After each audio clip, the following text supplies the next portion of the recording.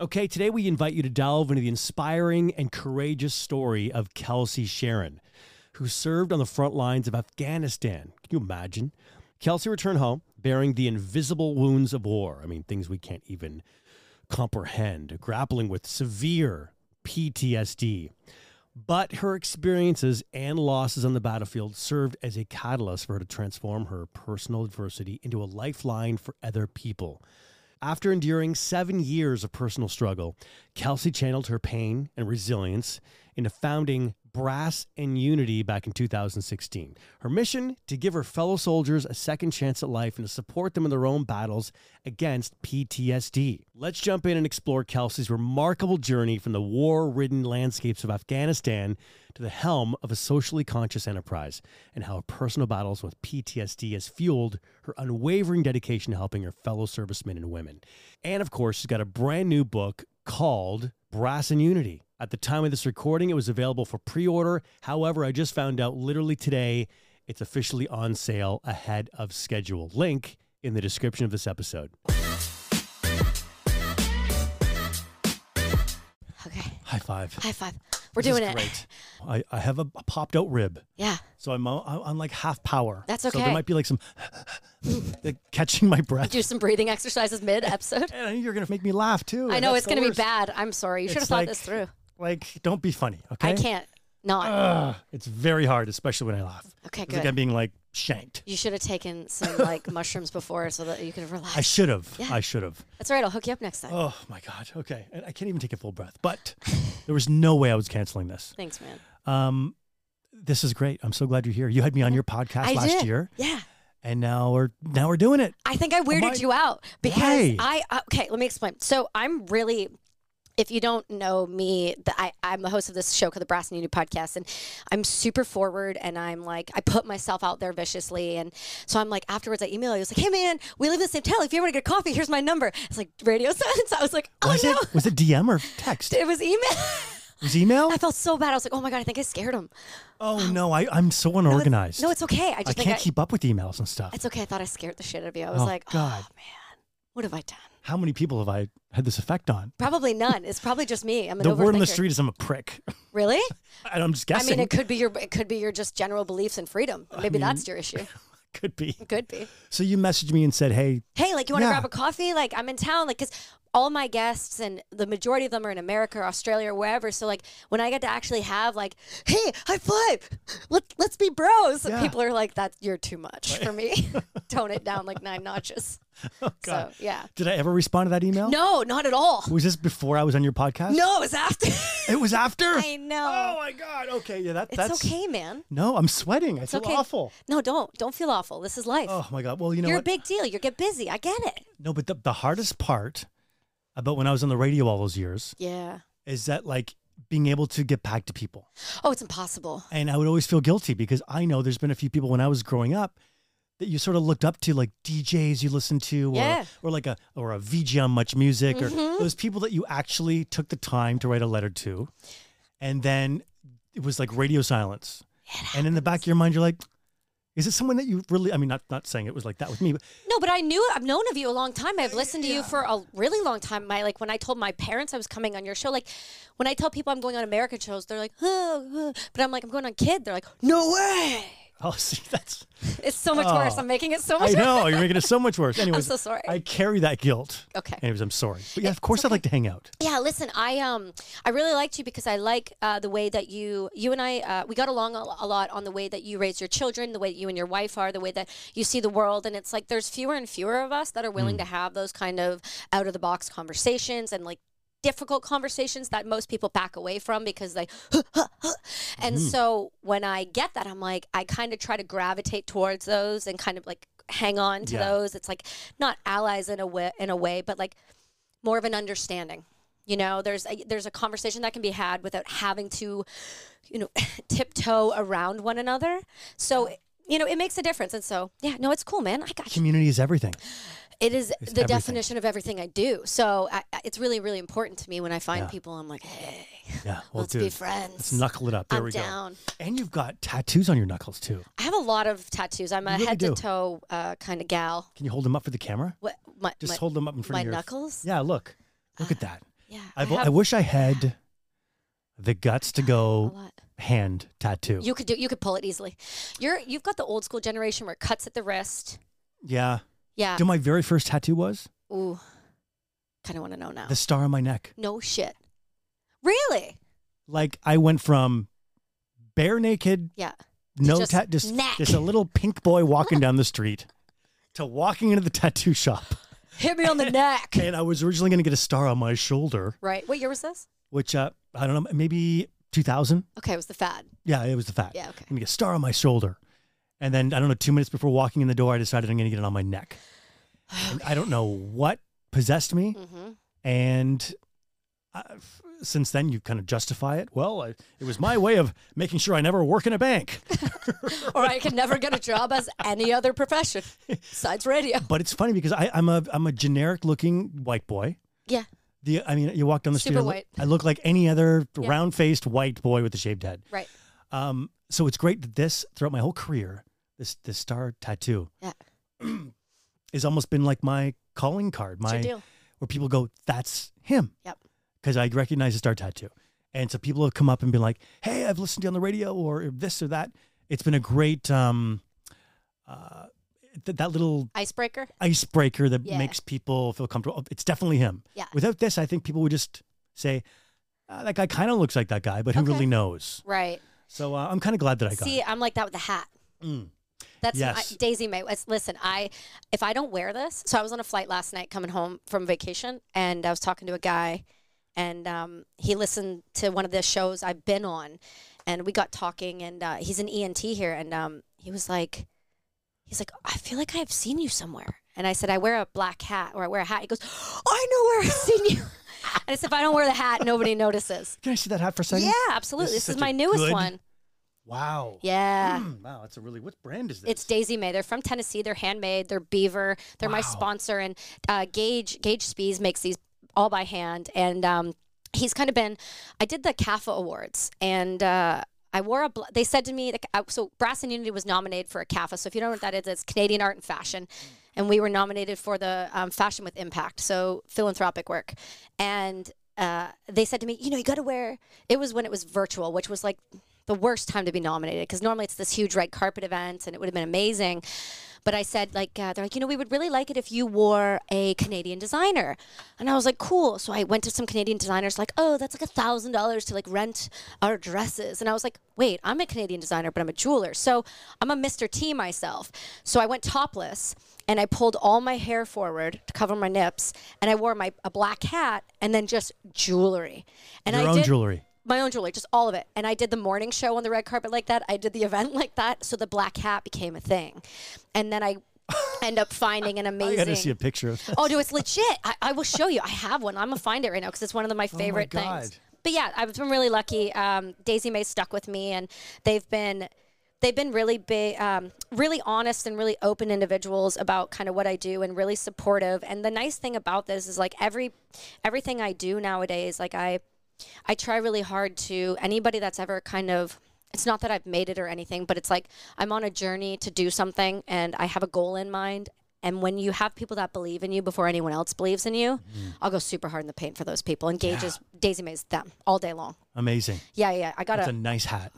Dude, I'm telling you, he hand makes these things. He did one for Post Malone recently. And it was like this cowboy hat. And he had, it was just like, the box was amazing. I was like, when I become important enough, will you make me a box like that?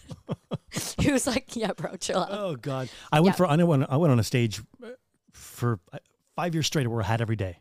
All different sort of felt hats. Yeah. And but I never, before that was trendy. Yeah. I got to get out of the hat thing before that became trendy. But man, I would rock that for sure. I'll contact Daisy. You got to hook me up. Oh, I will. He's the shit. But amazing. Yeah, he's amazing. I'll find this photo for you after because it's probably one of my. I'm not what's the word I'm looking for? Oh, there's a photo of you. I'm not a out there. I don't don't show, as my husband says, he's like, if you want to get Insta famous, just show your ass. And I don't. I really, I don't, I struggle with that. I'm not that type of person. And so when they're like, so what are you going to wear at the CAFO Awards? I was like, well, I'm going to shock you and I'm not going to tell you what I'm going to wear. And then my husband's like, just go topless, just wear like Mr. T jewelry and just legit, you know, be you. And I did it. And I was like, God damn, I feel the most comfortable I've ever felt in my whole life. So it's, you know, it just depends on, oh, there's the picture of my husband and I. So he came to support me. Because we had to do it virtually, like I said, and he was super supportive, and he made these little brass and unity stickers over my nips, and he took a photo with me. So yeah, I was really he's wearing them on his nips too. Yeah. He's like, I'm going to support. So the black hat became a thing after that. But anyway, yeah. So as long as I don't wear the hat, I don't. Yeah. No one cares. Wow. Rocks. I mean. Yeah. And now here you are. Yeah. You brought me a gift. I got to bring this up. Yeah, something simple. You tried to give this to me just as we were walking to the studio, and I said, "Wait, because there's an explanation behind this." Yeah, well, there's an explanation by everything I do, but yeah, and I wanted you to explain it to everyone. Cool, yeah, I can absolutely do that. So I'll open it up for you. So my company started in 2015 on the kitchen table as a form of art therapy, and it was really just a way to get me out of the suicidal ideations I was dealing with from post-traumatic stress disorder from deployment. And should we do a little background on who you are first? Because I think you're talking about deployment. I'm suicidal a weird thoughts. And I'm like, okay, people are going, wait, who is this woman? A lot of people tuned in will be fans of yours. Okay. Who will want to, you know, just hear you talk. But for people who are like, okay, who is this woman? Well, you were in the military. I was, yeah. I mean, a million of us are. So I'm no one special. A million of us are, but there's hundreds of others of millions of people. Right, I guess, that aren't. So Fair. like, and very few of us get to actually meet someone from the military. In Canada, at least. In Canada, we are we're very removed from the military. We're spoiled brats in Canada. We don't. Severely. We don't. We were just like, oh, you parked too close to me. Yeah. You know. I was in air cadets growing up. No shit. So really? I mean, that's not the military. But I can't picture it. I can't. Oh, I was a chief warrant officer first class. What? Dude, of my squadron, Yes, 121 you red were, arrows. son. What? Well. Okay, good. Yeah. So I mean, I have such a sliver of appreciation, but we got to take a lot of trips to the States, Virginia, you know, and places. There was like at least 4 or 5 different military bases we'd go and stay on and sleep in the bunkers. Every week I went to like a 6-week military, you know, CFB Trenton, a couple of places like that. I'm right near Trenton. I was born and raised right there. Yeah. So I understand the vibe. Right. And I got to, you know, hang out with the military police and go and experience all these. I got to go through a real military, you know, thing where you got to jump over the thing and crawl in the mud and do all that. You know, I got to do that stuff. I was a kid. Right. You know, I was only a teenager. But at least I got to see standing in line with my tray to get breakfast with other real actual soldiers in the U.S. and just, you know, you get some of it rubs off on you. Yeah. And I don't know. I always preface this with like, I did a small amount of time in the military because I got injured, because I was medically released. Like I was planning on being a career soldier. So it's hard for me. Sometimes I have to step back and remember that, like, you know, a lot of my friends are like 25-year Navy SEALs and Army Rangers. And like, when I talk to them, I go, I'm no one. And they're like, but you also got to remember you served, you deserve the same amount of respect. You put the effort in, you did the time. So I try not to downgrade myself at all, but I'm also aware that I'm not here saying that I'm like a SEAL Team 6 member by any means. I was a grunt. I did the job, and ultimately because of the injury, I couldn't continue to do the job. So, but maybe that's a good thing, right? And I'm starting to think that because you kept enough of yourself in civilian world, that you can pull back. I mean, kind of. Yeah, maybe that's maybe I'm speaking out of school because your story is pretty wild. Yeah. But I guess my point is that you have enough of yourself. You have enough of connection to civilian to explain to civilian what it's like. Now I do. In civilian language. Yeah, I'm back now. You're back now. I'm back now. Okay. I'm here again. I don't know what I'm talking about. It's okay. No, it's okay. Just trying to fill dead air. Fair enough. Here's the thing. I grew up in a small town called Campbellford near the Trenton Air Base, small farm town. Ultimately, like, you had the bad breakup in high school and was like, I need out of this town. And that didn't have a plan, a choice for a degree, like barely graduated high school. I was an athlete. And I went to Ottawa, I went to Algonquin. They accepted me for travel and tourism, which is a ridiculous program. And my parents had always taught me respect on Remembrance Day. Like, we go to the ceremonies, we wear the poppies, we show up every year. And so for me, when I went to Ottawa, I was like, I'm in the capital. I'm going to go down to the ceremony. And I did, but I took the bus down. And on the way back from the ceremony, there was this, it's weird because now when I look back, I'm like, she was meant to be right there. It was this, I met a lady on a bus. Like, stereotypical, like, I met a lady on a bus, old Air Force, like old school medals, badass. And I just started talking to her about her life. And I got off the bus and had this weird moment of, yeah, I'm not doing what I'm meant to be doing. I'm going to go join the Army. I've never hunted, never touched guns. I don't have military family. I only just found out when I was writing this book that I had a grandfather that served in World War II. Wow. So I joined the military. I went into a recruiter's office. I said, hey, this was 2007. You know, Canadians just started deploying to Afghanistan. At that point, we just had lost, or not quite yet, we had just lost our first female operator. Like, we were starting to be part more than, you know, a UN mission. We were starting to actually be combat arms. And so they said, you know, if you join one of these jobs that you're saying you want to do, you're for sure deploying. I just need you to know that. Everything is dagged red, meaning like we need people. So I was like, okay, I want to be infantry. They're like, you're too small for that. And I was like, yeah, but I'm an athlete, and like I've been an athlete my whole life. Like, I've been. Why would you want to? Because you've never touched a gun, and you go, I want to be shooting the big guns. It's not about the guns. It was about the idea of being in a community and being able to show up for somebody else who needed my help. I'd always been that person, tried to be the team captain, tried to be the forward moving individual, tried to be the like rah. That's just, I was a Taekwondo fighter since I've been 4 years old. So I didn't know how to not be that A type of person. And so. And what were the options? Like this or? Anything, really. Shooting guns. No, it was anything. It was like, I told them I want to be on the front lines, period. And they said, well, that's infantry, artillery, or armored. That's hardcore. Well, I don't want to put all of this effort in and I say this with the utmost respect.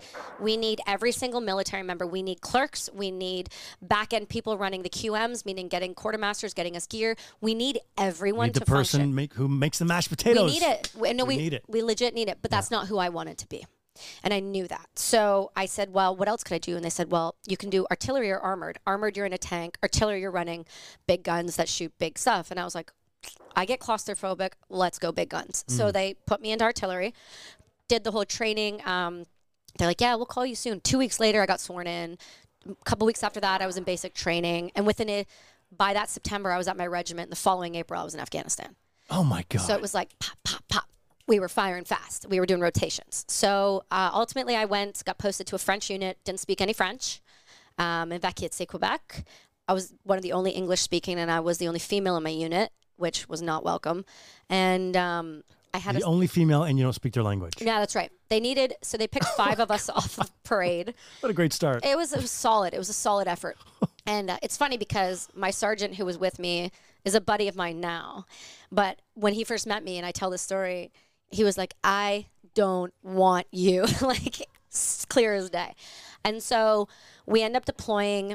I ran the M777s, which is a 155 millimeter howitzer. It shoots up to 40 kilometers. It takes 5 to 7 people to run effectively. And it's one of the biggest booms, that we can make. The rounds weigh 100 pounds. They go up to my waist, and everyone has different jobs, and you all trade off and you move, and it's great. It's one of my favorite things to do. I absolutely love blowing things up. Yeah. So I loved it. It was fantastic. We deployed. Ultimately, at the time, the British and the Americans did not have women doing CST, so cultural support, or female searchers, meaning they needed female attachés to go along with them because they didn't currently have women doing those jobs. Now, the Americans have integrated women into the, those combat arm roles, but at the time they didn't. So I got picked off of my gun, which was out in the middle of Afghanistan at a FOB called FOB Ramrod. And we were the Canadians running guns for Americans. So when we all deployed, we were the only Canadians that didn't go with other Canadians. We went with an American unit, which was super fun because these guys didn't speak English. These guys were from Texas, and that shit was hilarious. It was fantastic. So I ended up going on operation with the British outside the wire. Things went sideways. Lost some friends, lost some human beings. Ultimately, that's when I say my light switch went off, and I didn't do well after that. I got back. I got ripped away from the support that I had with those guys, poor leadership, and then got diagnosed right away with post-traumatic stress disorder and got heavily medicated within 1 week of that. And then ultimately, 3 weeks before my deployment was supposed to end, I got sent home early. So got ripped away from my unit, didn't have any support, got dropped off in Ottawa, told I would never see those guys again, and then no one called for 6 months. So at the time, the Canadian military wasn't sure how to handle mental health stuff that was happening from deployments. When was this? What year was this? 2009. 2009. It's been a hot minute. Yeah. So, yeah. Let's breathe for a second. Yeah, okay. You need it. Can you? No, I can only take half a breath. I can only take half a breath. Wow. Yeah. Wow. Yeah. It's a good time. Just even that little, I mean, that's a movie right there. It's been optioned for a movie. Well, we're getting to that. That's funny. You're segueing beautifully. I mean, yeah, no wonder. That's what happened. Someone heard your story and went, God, that sounds like a movie. Wait a second. Yeah, that was just like the tip of the iceberg. Let's make it a movie. Yeah. To experience that, bang, bang, bang, life happens quick. Yeah, I was 18. You're 18. How long, what you just described, how many months was that? 6. 6 months? Yeah. Oh my God. From being on the bus and like, hey. Oh, from the moment to Afghanistan? Yeah. Oh, no. So basic training started in January. From the moment I got to the unit I was deploying with, that was from September to April. And then that was when I was with the French. So I had to pick up French, had to learn all the gun systems in French, had to learn everything in French, and then deployed with them in April. Wow. So, yeah. So then to April, and then we were there April to September. It's a very short time. For Canadians, it is. For Americans, it is. For Canadians, that's a normal rotation. Americans do like 9 to 12 to sometimes 18-month deployments. So it's a little bit different. But it's funny, like it's such a short time in your life. But yeah. You go there and then like you make friends with people who die. Yeah. And then you're sent home and you don't even have those friends anymore. Like, because you become like siblings, I'm sure, like family. Not so much with the Canadians. I didn't have that bond with those guys. I had it with my sergeant, Sergeant Marc LeBlanc. He's now, he's gone to the dark side as an officer. He's out in Gagetown. What does that mean? The officers. Anybody who remusters the officer, it's like, there's that running joke that like, if an officer's leading you, probably should just check where you're going. Right. Like, there's just like a running joke, chill out everyone. But it's like we joke around about that stuff. Okay. So yeah, and then I ended up getting, at that point, from then on, they tried to retrain me, meaning like try to reintegrate her into gun exposure, into loud bangs, and see how it would do. But at that point, I had really, the bond happened with the British, because that's who all the shit happened with. And you become close, like tight and fast when you're in situations where you're getting shot at. And so for me, those guys were my support network, right? But they were still in country. And then when they left, they were all in Scotland and England and New Zealand and like South Africa and all these places. And so for me, it was like just trying to figure it out. And at that point, I was 19. And then we tried for a couple of years to reintegrate me, and it wasn't happening. It was getting worse. The PTS was getting worse. I physically went after like a Middle Eastern family in a Walmart. I had such a bad flashback. Like it was getting worse. What? Oh yeah, my mom was there, so she pulled me off. It was really thankful. You just saw a Middle Eastern family and you were just That triggered. was one of my things. That was one of my things, because when I went outside the wire, my job was to obviously shoot if you're shot at, run and move kind of thing. But if there were women and children in the compounds, it was to go take those women and children, put them into a separate room, and search them. And so I had a different level of respect for the women and children, but the men didn't like me, right? You're going into rural areas where women don't have, I mean, women in Afghanistan, we've slid so far back now. We're back to women being sold. We're back to child brides. We're back to women not being able to leave their house without a man. We're back to women not being able to go to school. Like, we fucked up so bad on that goddamn pullout that we're back, like, we're worse off than we started, right? So for me, they didn't like that. And so when I would see a man that resembled that, and that power thing came over me, and it was like, get the fuck on the ground situation kind of thing. So that was one of my things I had to work with. And then ultimately they said, at one point, You're not allowed to Walmart anymore. You're not allowed to Walmart anymore. I don't care how good the deals are. You're not going to Walmart. So what? You're there, and what? Did you scream at the wife and kids to like get on the ground? No, I went. Yeah, I went. My mom stopped it. Like started grabbing things off shelves, and like I was not there.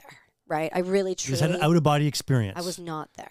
Well, the mind is a delicate thing. It can be. Yeah. Yeah. I mean, wow. Yeah. So you're like just smacking things off the shelf. Remember, get on the ground. Yeah, I don't remember all of it. My mom said it was like terrifying. But they said, in 2011, they're like, yeah, you're done. Like we can't. You're going to be medically released. You've been fully diagnosed. Your percentage is this. You're going to be released on a 3B med release, meaning like due to an injury on deployment. And then I was 21. And they're like, you're probably never going to work again based off of what's happening. You're on 10 different pharmaceutical drugs, which they just love to do to people. And at that point, that's when the suicidal ideations really started to wrap itself around me, and I started to lose control. Okay, so this state you're in, the time, is because of people that you're working with. You're in a war situation, and people are dying. You become a part of things that you're never proud of. Now that we understand, when I look back, nobody who's ever really seen true violence or been a part of real violence will ever advocate for war, right? No one really truly will. And so when I look back at my time, I'm like, fuck, I really wish I didn't do that. I fucking really wish I didn't do that. I really wish I didn't do that. I really didn't do, And then ultimately there was one significant situation where we were, I talk about it at length. I've talked about it on Jocko. I've talked about it on Lex, and I've been really open about it. And, I watched this happens. Like somebody was walking, we were waiting for the road to clear, and then he was there and he wasn't. And then we were ambushed, and there was just firefighting, and then I had to do body collection. So for me, I was never trained to go do that job. Like body collection is what was left. Just picking up pieces of people's bodies? Yeah, because we don't leave anything behind. It doesn't matter what happens to you. Nothing is ever left behind. So we push forward, we suppress fire, we move, we go, Blackhawks come, the Pedro flights go. And then we had a guy that was, he was at the front entrance when it happened. He got, so it's like war is war, period. And then there was situations after that throughout that week that just went sideways. And so for me, there was a light switch moment where I truly felt my ability to like control my emotions and like the hatred and the anger just fucking, and that was it. There was nothing else after that. My God. Yeah, it was a good time. Oh, my God. Oh, yeah. I mean. And that was like, that was nothing. That was like barely a blip. Now imagine, like I have friends of mine, my buddy, Veteran with a Sign. You ever see the guy with the cardboard signs on Instagram? I just interviewed him, MD Motivator. No, different guy. So he's the civilian guy. Okay. There's a military guy that's quite famous for it. It's Veteran with a Sign. His name's Zach Bell. Okay. And he does it for like suicide prevention and like all of these things. But anyway, he's like a military version. And a lot of people with signs out there. All the signs. And he, this guy was like a Marine. Like his job was to go out and make people like off the face of the earth, like deployment after deployment after deployment after deployment. So can you imagine compounding that? Right. And like that was my taste. Now imagine what the rest of these guys have to go and do. Like it wasn't my job. I wasn't prepared for it. Wasn't cut out for it. And it just happened. The fact that you were out picking up pieces of leftovers from whatever, an attack. Yeah. And then not long after that, they're just kind of dropping you back off in Ottawa and saying, okay, well, have a nice life. Yeah, pretty much. It's what? That's insane. We didn't know.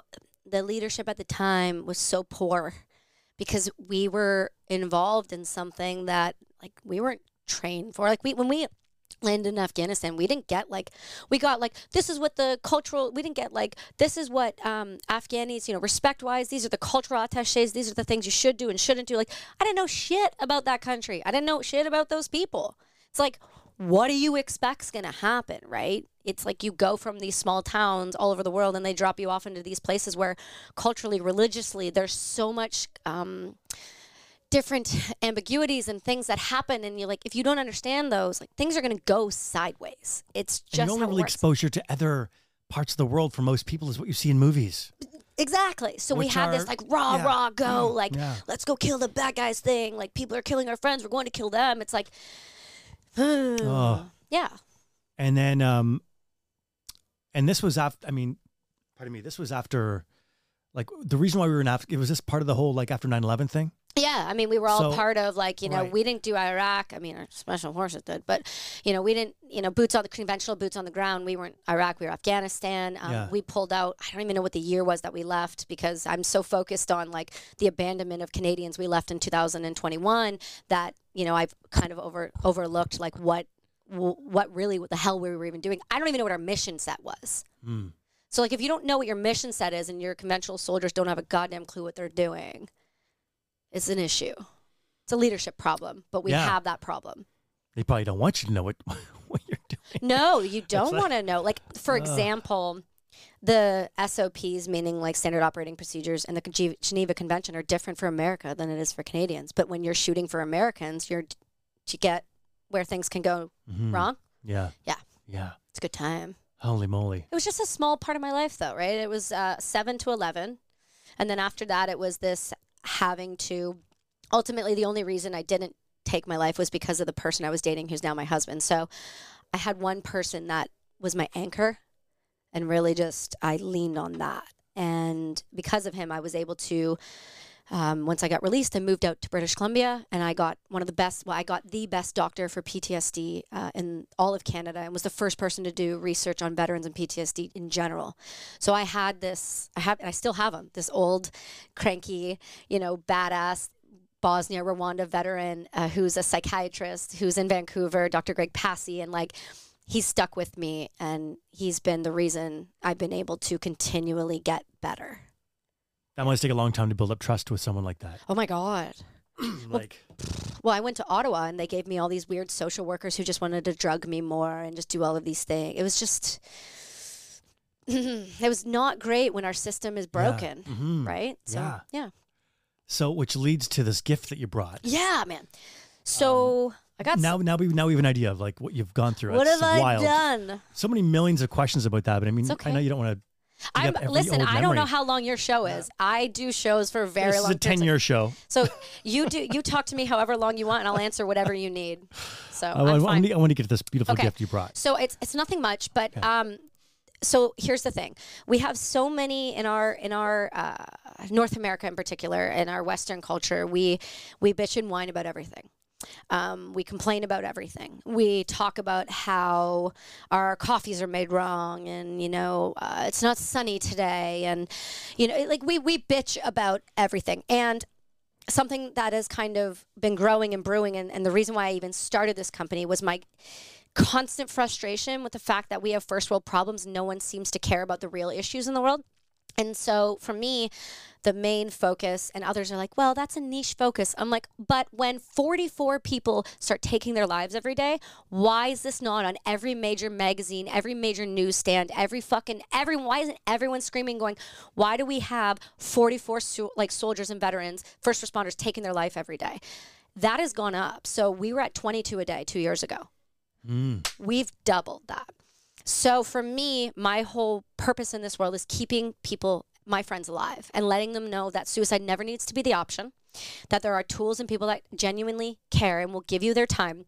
And so what I've realized is you can say that to people till you're blue in the face, but people often need like a touchstone of some type of object.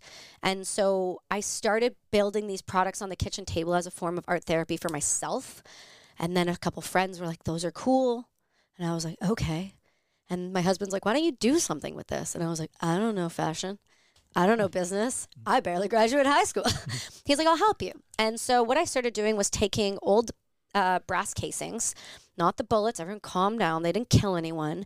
And then I started turning them into jewelry on the kitchen table. And it got me to the point where I wasn't feeling suicidal every day. And I was at a bed, and I was brushing my teeth, and I was moving. It was like, we have something here. So what we developed, this was one of my very first products. And what it is, these are the buddy check bracelets, okay? So they come in packs of 2. And we have a beaded one, a rope one, a leather one. And we're expanding this collection because it is really working. This is out of all the jewelry I make and all the money we donate and all the, you know, awareness we are, like every other company, you know, social awareness, this fucking thing works. I've seen it work. I know it works. And this is the one thing that I'm genuinely leaning into, like, for the rest of my existence. So what they are is just a paracord rope with a 38 casing on them. And One is for you and one is for a friend. And this prompts accountability with another human being and check on them in a way that maybe you wouldn't have done otherwise. Because I'm not a big like, hey, let's go have a beer. Because alcohol is a depressant. It is one of the reasons so many veterans take their lives. Alcohol to me is there's a time and a place, but not when you're dealing with mental health, not as a way to escape in the world. And so I was like, how do we prompt questions? So the whole thing is buy, pack, call a buddy, save a life. And so you don't have to talk about it. You don't have to talk about your mental health. You don't have to give a whole spiel. You just give them the bracelet and go, you call me whenever you need me. That's it. That's simple. And so we make these here, and yeah, like I said, they're nothing, like it's nothing special, nothing huge. And they're really cool looking. Thanks, man. So I'm really lucky. Call so it's me just when you need me. Yeah, just call me when you need me. How to open this here? Just like this. They're really like, so we have to make them really strong because I'm really fortunate. I have a ton of Navy SEALs, ton of Army Rangers, ton of special operators, conventional forces. I have people that beat the living hell out of these, and so we have to make them strong. So they're really, really durable, and I'm really proud of these. These guys here, I had somebody tell me that it gave them a moment of pause when they went to grab a gun. Now that to me, that's it. That's all I needed. That's all I needed to hear. So now these ones are yours, and you now have to, now that I've given them to you, you know that you call me if you ever need. That's day or night. It doesn't matter. When I say it, I mean it. And if you can call anyone and touch, she will fucking answer the phone. And then that is for you, for another human being, to be like, hey, this is now our responsibility, meaning like you're down, you're struggling. This is how we help each other. Wow. Yeah. And then I got earrings for your wife. And then we also make like nice jewelry for women as well. What are you wearing? This is so I know how to contact my buddy. That's right. When I'm. But you know what? You'd be these are just so for you shocked. to look sexy. Yeah. Yeah. No, I do the same thing too. I'm just trying to put this on right now. No, you do you, man. Do you? Yeah. And then we went into conventional jewelry as well. This is amazing. Yeah, what a great idea. Thanks. So the idea is when you're feeling super low, and you know what? Hey, who knows? You might reach for a gun. You might. Who knows what you're thinking? You'd be shocked. You see on your wrist, and it's a trigger to be like, listen, maybe I'm just going to call. Yeah. Just say, hey, what's my up? buddy. Yeah. And you know what? I had Dr. I was so fortunate. I had Dr. John Deloney on the show and recently, and I was talking to him so much about mental health, and I said, like, what's going on in this world? Because what I'm seeing is this constant despair, this constant sadness, this constant loneliness. We are more connected in our world right now than we have ever been in any part of humanity, and yet we are in an epidemic of loneliness. We have 1 million people around. I was just in the Bahamas for 2 weeks. Do you know what my favorite part was? Not the sun, not the break. I don't vacation well. It was the people. How you doing, darling? How's your day going? How's your family? Your son feeling better today? They fucking cared. They held doors. They wanted to genuinely know how you were. And they look you in the eye when they're having a conversation. For example, I go and grab a coffee. I'm just down the street here, right? Just now. I have my book, a box, and a coffee in my hand. And I look at the door. And the lady across the door just looks at me and stands there. So I boot fuck that thing. And I go, thanks. What the hell? I know, We right? are about me. We have forgot that we are a community and we are all connected and that there is a unity that needs to happen. And so my company and what I do is about just making people realize there's a community out there. You don't have to be military. You don't have to be a veteran. You don't have to be a first responder. We are all in need of others. Start acting accordingly, and maybe people will decide to stay on the face of this planet. It's not difficult. Yeah. It's funny because within the last few interviews that I've done, the idea of suicide's come up. Yeah. I mean, I interviewed a guy he's got like 14 billion followers on TikTok. Who's that? His name is Zachary. His handle is MD Motivator. He's become very famous with, he'll go and he'll find someone who wants to do a random act of kindness for him. Or he'll ask for help. And the people who really can't help. Like someone who's very poor will give him money. I know who that is. Yeah, I know. I share the shit out of those. He's amazing. Yeah, you watch his videos and you cry. I know, because why wouldn't you? And so, long story short, my wife, our whole family was doing at an event in Toronto recently, and I took my boys to their very first Raptors game, and my wife disappears. We're like, where's mom? She's on the court before the game. And because I guess she saw this Zachary guy. Wow. And she's like, oh my God. And She didn't even say bye to us. It was like she just left the family and ran. And she was so excited to see him. Yeah. And said, hey, if you're ever in Vancouver, you should come on my husband's podcast. And he'd never been to Vancouver before. Fast forward 6 days later, he's sitting right where you are. Dude. And he came to Vancouver and I got to interview him. That's amazing. I'm so happy. Genuine salt of the earth guy. But what he says is the reason why I started doing this was because I was being in the pandemic. It hits. Yeah. I'm at medical school in Australia. I'm alone. Relationship ended after 6 years. Tore my ACL. I couldn't walk. I was lonely. Had no friends because I just moved to Australia. The world shut down. I wanted to kill myself. Yeah. Isn't that the saddest thing? And I'm going, oh my God. And he's like, I had no one to connect with, no one to talk to. And he turned to TikTok. So he's a Chinese spy, but he's also doing great things. There you go. That's fine. I'll say it. And the next thing you know, he just started highlighting the beauty in people. Yeah. And it's turned him into this guy. Now he can travel the world and showcase people in all different parts of the world. But in that interview, he also talked about the lessons he learned from people in Mexico. Yes. He's like, he went there to try to give away money. Oh, and God. He's like, I thought that it was going to be a huge hit.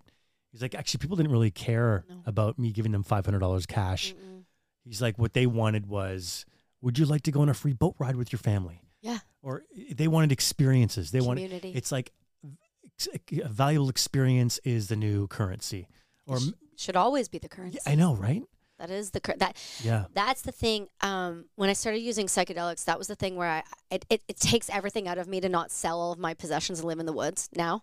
And so can you imagine the people's lives that he's changed, who, if he decided to end his life, who could have ended theirs or were in such despair? Like, can you imagine like the impact that one human being changed for so many people, the ripple effect, because he decided to stay with us? Like, people overlook how like giving somebody a compliment nowadays makes people uncomfortable. But the odd time you do it, I'm telling you right now, it will change their day. We have a lady in White Rock at London Drugs. Okay, I go there with my son all the time. Been going there since I was pregnant with him. And I just started to get to know her. Like, she was always my chick, and I just got to know her. She's a little bit older. Every time I go in, how you doing, beautiful? Oh, hello, sweetheart. She just lights up. And I'm not doing anything difficult. It's not taking any extra time out of my day, but I'm just showing up. That's it. You don't have to do much. You don't have to spend money. You don't have to have all these extravagant things. Like, it's great. It's amazing that he can do that now. Like, I mean, to be able to get to that point where you can just give like that is like, that's the dream. But just small steps. Hold the door. Look people in the eye. How are you doing? Are you having a good day? When you're asking somebody how they are, mean it. Expect a response. If somebody goes, I'm not doing that great, give them a second and go, is there anything I can do to help? Do you just need a hug? I've done that in the grocery line at Thrifties. I've ended up hugging strangers all the time because people just need hugs. They need support. They just need to know that another human being sees them just for a second, because a lot of people aren't seen. They feel unseen, especially now. Everyone feels like they are in this world alone, but yet we're surrounded by others. But this doesn't happen anywhere else, right? This only happens in Western society. Yeah, bizarre. It's sad. I kind of learned a little bit of that when, in my years of radio and interviewing people, I feel like I had to warm up. I went to some conference and they said, well, before you go in on your way into the radio show, talk to as many random strangers as you can before you get on the air. Really? And that way you're sort of warmed up. Oh. Like, you've got the conversational lube going. I sang in the car. I'm like, all right. So I get on the elevator and, what's up? Just talk to the person on the elevator. And your voice is so iconic. It's like, what's up? I'm Kid. Iconic. No, it is. You are a part of Canadian history. Okay, stop it. I'm trying to tell my story here. I'm sorry, but I don't can't. embarrass me. I'm not don't going embarrass to. me I'm and not don't going make me to. laugh. I'm These going are to the do rules. both of them. I have a rib out. I don't Please respect the rib. I won't respect your rib, and I don't listen to rules well. And then I get in the taxi or the Uber, and I talk to that person. And by the time you get to the radio station, you feel like, hey, I've had some conversations with people, a little bit of, maybe a joke here and there, or maybe like a sentimental moment with someone. But then I would notice, wow, it's not just the getting my jowls moving and getting I would actually really feel good. Yeah. Like I would feel happier because I took a moment to listen to someone else and not make it about me and care about like what, get every time. And still to this day, whenever I I took an Uber here today, I jump in and I always say, hey, you just starting or just finishing? Yeah, exactly. It's like my opener with every Uber driver. And then from there, I can ask a follow-up question, And then they go, you're the guy with the star tattoo. Hey, aren't you iconic? I recognize that iconic voice. I would. You know what? You say whatever the hell you want.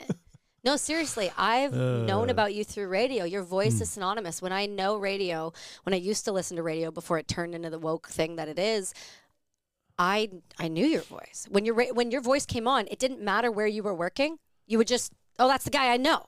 So I listened to that. And that's just the way it is, man. Get comfortable. Get the fuck on board.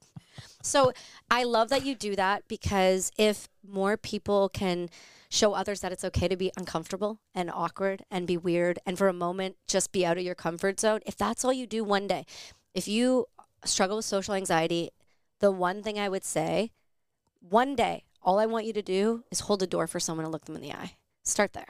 Because so many people are struggling with human connection because they don't know how to be around others anymore, right? Because we made sure our government has done that, right? So if you can, the way you fight back with that is force it. I know it's uncomfortable. If you have to do some breathing exercises first, but just go hold a door for someone. It makes a difference, and it's a starting point to getting yourself back out there. I worked with a coach a few years ago. Yeah. And one of the things that he made me do was go and dance on the street.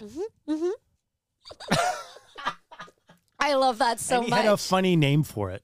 Okay. Like a wobbly something. I don't know. Okay. And it wasn't not like a cool dance. Not like like an awkward move your body. Don't go. I want you to go b-boy it out on a piece of cardboard. It was like go flail your arms. Yeah. And like a wet noodle. Like a wet noodle spaz, like one of those balloon things you see outside of a car dealership. And I would have to do that.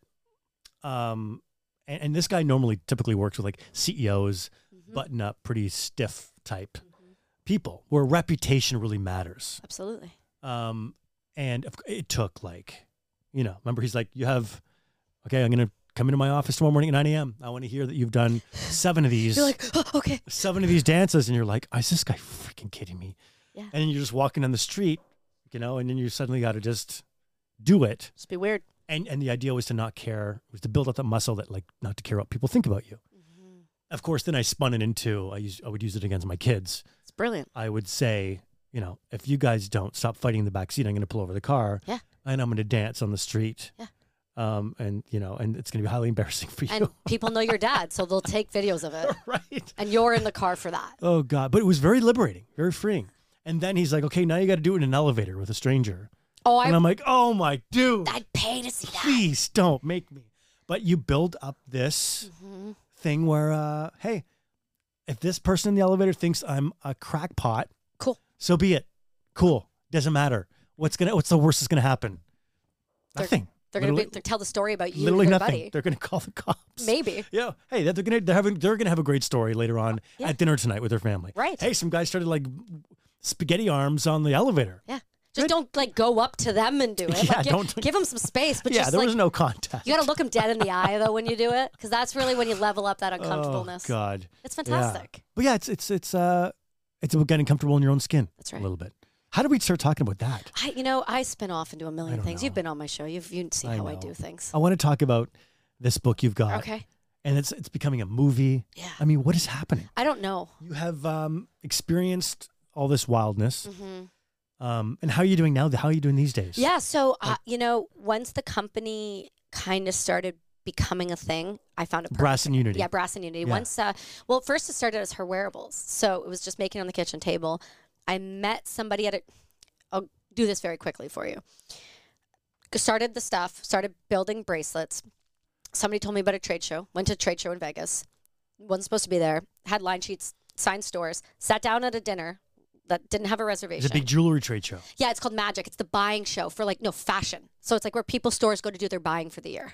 Okay. Right. So all the brands are there, and people from all the stores from all over North America come and they do their buying. Some from Europe, all over. So I just would like stop people in the hallway and be like, "Hi, let me tell you about my brand," and that's like super frowned upon. People pay thousands of dollars for to these be booths. inside the and you're just stopping people in the hallway. Backpacking that bitch, and I was pregnant. Oh So my God, amazing. sat down at this dinner, and it happened to be these two guys sat down beside me, and one of them was married to Jesse Tyler Ferguson from Modern Family. Okay. And he was like, "What are those about?" And I was like, I told him, and he was like, "Let's talk tomorrow." And then cut to, That's pretty cool. If your jewelry stands out so much, that someone at the next table is like, "Whoa." Yeah, I was really like lucky. that really stands out. That well, when jewelry. you wear like 5 or 6 bullet casings on your wrist, like that's going to pop for someone. I mean, what you're wearing. Oh, this is the gold one. That's pretty cool. This is the Quattro bracelet. Wow. Yeah, I have the choker too, so they're little. Wow. Oh, it clasps with a magnet. Yeah, man. That's cool. Yeah, when you stack them, like that's the thing, right? Stacking. Stacks. Yeah, I'm learning all about the fashion stuff, right? Awesome. So I sat down and we talked the next day, and he's like, "Hey, I've got this friend named Beth Bears. Like, she's got the Sexual Assault Foundation. She's looking for a jewelry partner." So I like partnered with Beth Bears while still making it on the kitchen table and like buying stuff from Country Beads on like West 4th, like weird, and teaching myself all these things. Next thing you know, she's like, "I'm going to bring it on Ellen." So we were on the 12 Days of Giveaway. Ellen? Yeah. Oh, my God. So we were on 12 Days of, I wasn't. She was on there with the product. Ellen, I have pictures of Ellen wearing it. And we were on the 12 Days of Giveaway. And then we had like a little article in Forbes, and then in an Elle, and then in like fashion. And so like I started to become like a brand.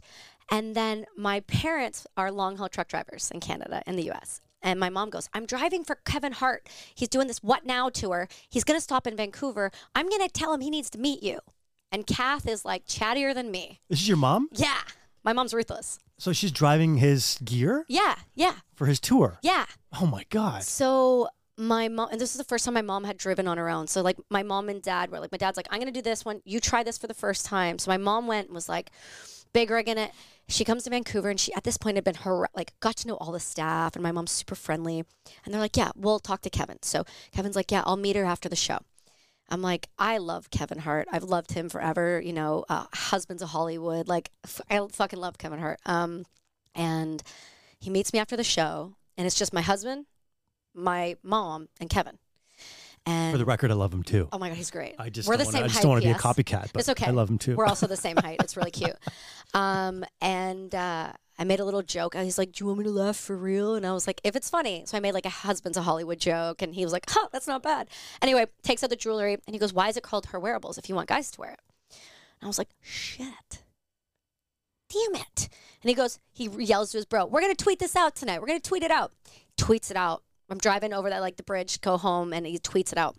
My husband goes, "Okay, like you might have something here. We need to really get serious." And so we started brainstorming new names. And in 2016, we incorporated as Brass and Unity. And since then, we were on, Kevin Hart, Julianne Hough, Bublé. We had Whitney Cummings, Kat Dennings. All these things started happening. And then in, when was it? I think it was 2019 at that point, the purpose was here. I had my purpose again. My purpose was I'm going to donate 20% of these net proceeds to these different vet organizations that are really, they're the ones doing the boots on the ground work. Like we have one here in British Columbia called Honor House. I don't know if you've ever heard of them. No. They have this, think of Ronald McDonald, first responders and veterans. Okay. So they have a location in New Westminster. And then they have 120 acres in Ashcroft, British Columbia with 10 cabins. They take all these people up and they look after them while their families. It doesn't have to be for that person. It could be your child's going through something in the hospital. There could have been a funeral, and they will house you. They will look after you. They will do all of these things.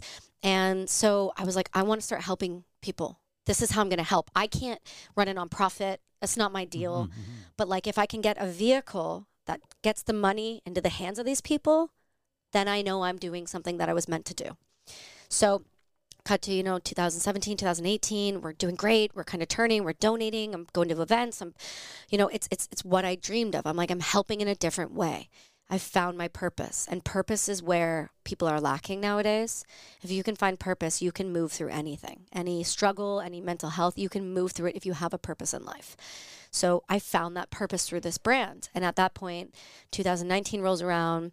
We over 200 retailers in North America. We're getting nominated for awards. we're this Canadian brand. I'm in all these magazines, and somehow I'm still getting worse.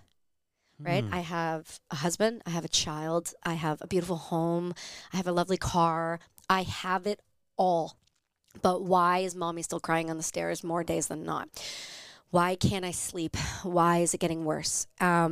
So I got this opportunity when it was the 75th anniversary of D-Day. I went over to France with another organization, and we rode 600 kilometers on our road bikes for charity, for vets. And there was a person there, again, some big guy, at the time was the CEO of the David Foster Foundation.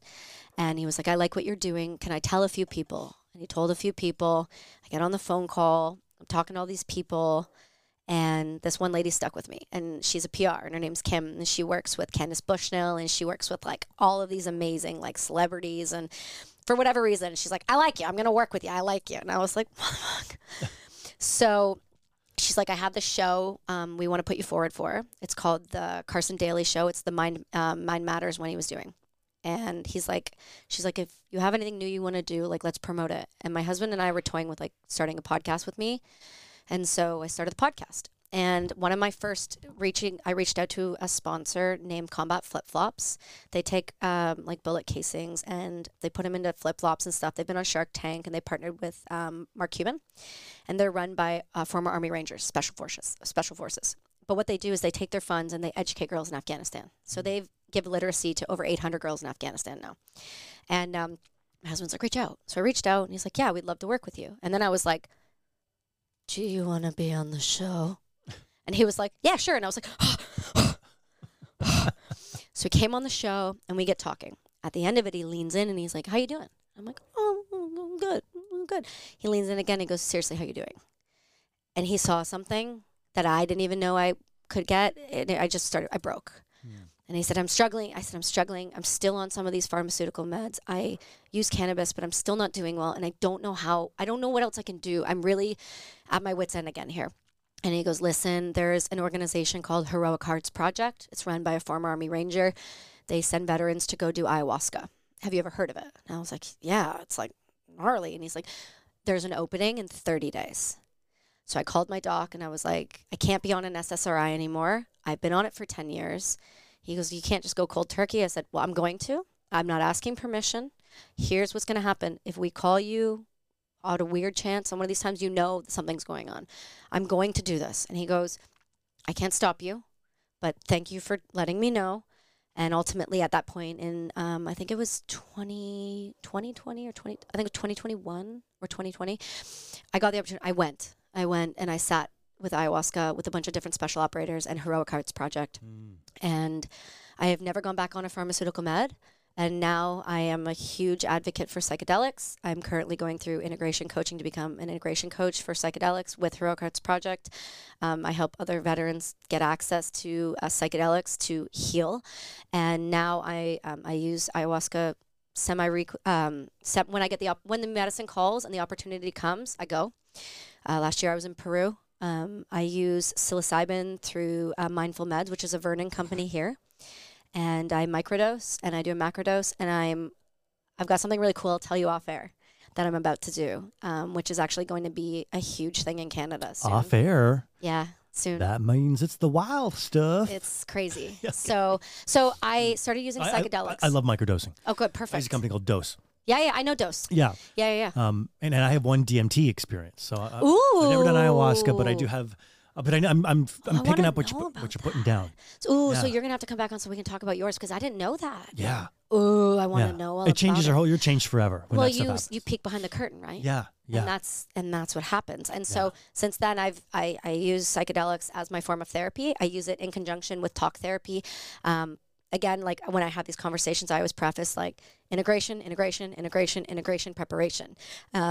So people are like, what does that mean? I'm like, you can go to this place. They're called Being True to You, and you can get a coach or somebody that works with psychedelics and to prepare you properly, the diet, what's the goal, what's the intention. You then do the coaching with them. You go through the experience, because then that's where the work begins, right? And then you do the integration with that individual afterwards. So I'm psychedelics are safe. mostly, except, if you struggle with mental health, bipolar, schizophrenia, and those things, like obviously speak to individuals before doing any of those and never mix them with pharmaceutical medications. But there's a safe way to do it. Set and setting. And if you can find the safe set and setting and the right support network around you, because that's really ultimately what you need to be successful when utilizing those, then I say fucking go for it. Who cares what the legalization says? If you need to find a way to heal and the drugs and the doctors aren't doing it for you, you need to become your own advocate. And Griff from Combat Flip Flops was the reason why I was able to come out of that and kind of find myself again. Yeah. Yeah. Wow. Yeah. Whew. So ayahuasca. Yes. You went and did it in the jungle? I did. So I've done it And- other places. Yep. And then I went to Peru last end of July, beginning of August. Yeah. Mm-hmm. Whew. That seems to be like the bucket list thing for a lot of people. That's what's sad though, because then you're running into this thing called psychedelic tourism, where it's like people they don't know where they're going. They don't know about the diet first. They don't understand the safety precautions. 90 people in a room doing ayahuasca is not safe. Like even 30 people, it's like, oh, that's a lot. Like small setting, safe facilitators, people that have been doing this for a long time. And fortunately, like honestly, Heroic Hearts, they work with veterans. So there are organizations that work with civilians, but Heroic Hearts, veterans. And so I went to them. They run you through their program. They send you on this thing. And I got to go to... it's in Tarapoto, and I sat with the Shipibo tribe, and I sat with the maestros from there who come from the middle of the Amazon, who have been using this for thousands of years, and I had one of the most profound experiences in all of my existence. Mm. Yeah. Wow. Yeah. Can you tell us a little bit about that? Yeah, A sure. little peek? Yeah. What did you come away with? So the first 6 ceremonies I did were... 6 ceremonies? Yeah. The first 6? Yeah. Oh my God. How many in total have you done? I've done 9. But I've done 0. Oh, it's so okay, that's why but- 6 seems like a lot. Well, and the reason for me, I have found faith in it, right? So I was a Catholic kid, like Catholic school, baptized, shoved down my throat, blah, blah, blah, blah, blah. And I never resonated with that. Yeah. I like denounced the shit out of that. I'm like, this is not... Like, you want me to believe a guy in the sky, like, but says that I can't have tattoos, but it's okay for you to, like, do things to children? Like, I'm not going to fuck with this. And so I lost my faith in something greater. And then when you deploy, it was like, I didn't care if I died. It was like, at least I died doing something I believed in, right? And so when I sat down with the medicine again, I found faith in something, in this world, in this universe, in God, whatever you want to call it, whatever works for you. I'm down for, but I found faith again. And so I am a big believer in ritual. I'm a big believer in spirituality. And I go and sit with the medicine when she calls.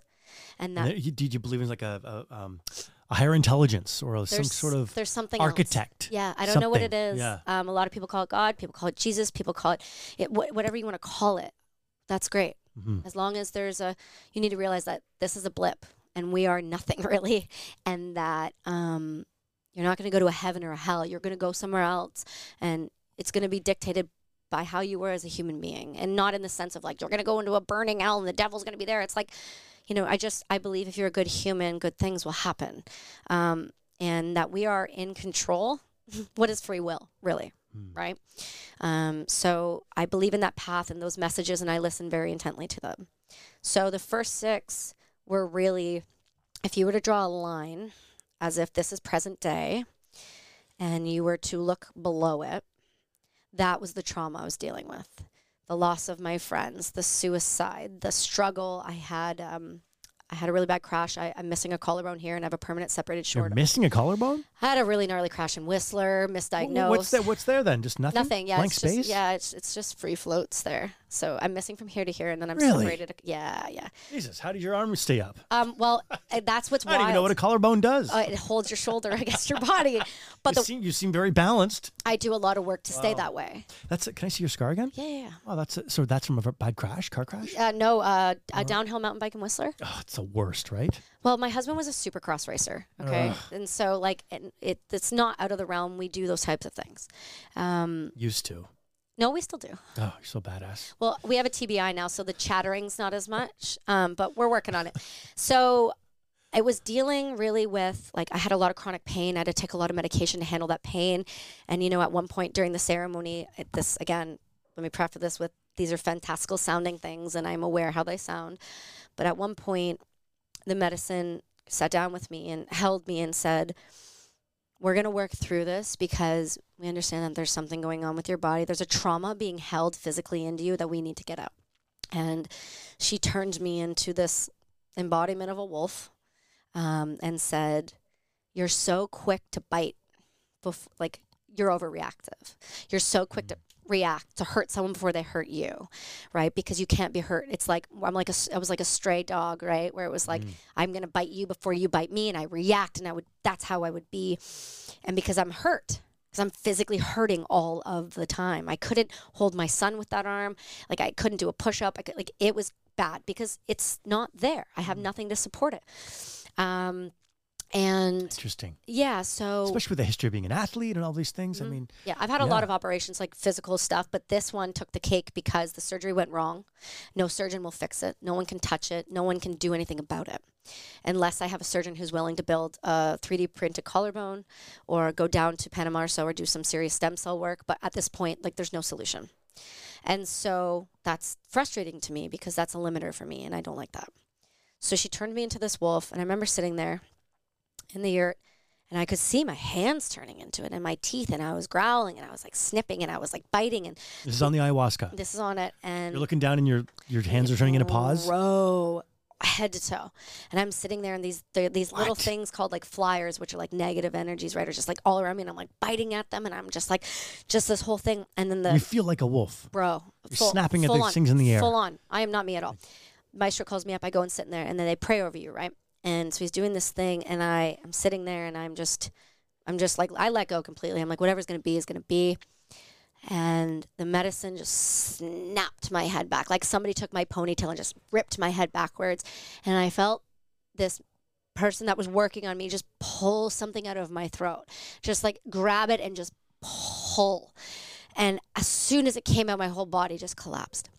Well, was there a shaman actually doing that? Yeah. There was a maestro sitting there, and he was praying, and you could see like the thing he was turning to was just getting bigger and bigger, and it was. And you could see it. Yeah. You have like these a cloud visualizations. No, it was more like this. Like you're in the dark, right? So it's like these visualizations and like the colors and everything were happening. I had a lot of visuals, and I just remember my whole body collapsed, and I went back to my mat, and I was sitting there, and I was so exhausted, and I woke up, and the next morning, I didn't have any pain anymore. Holy. And since then, I haven't had any pain. I can pump up push-ups again. I can do pull-ups again. I can go ride my bike again, road bike again. I can run again. I couldn't run. After that ceremony those weekend, I ran 10K. Just boom, boom, boom. Before, I couldn't run at all. So it was like something physically happened. But the other thing that happened the last night on my first set of ceremonies was I took the dose. I'm sitting there. And it was so much more powerful that night for me. And I felt... So a friend of mine who passed away, I met him on my deployment. He was American. His name is Chris Gould.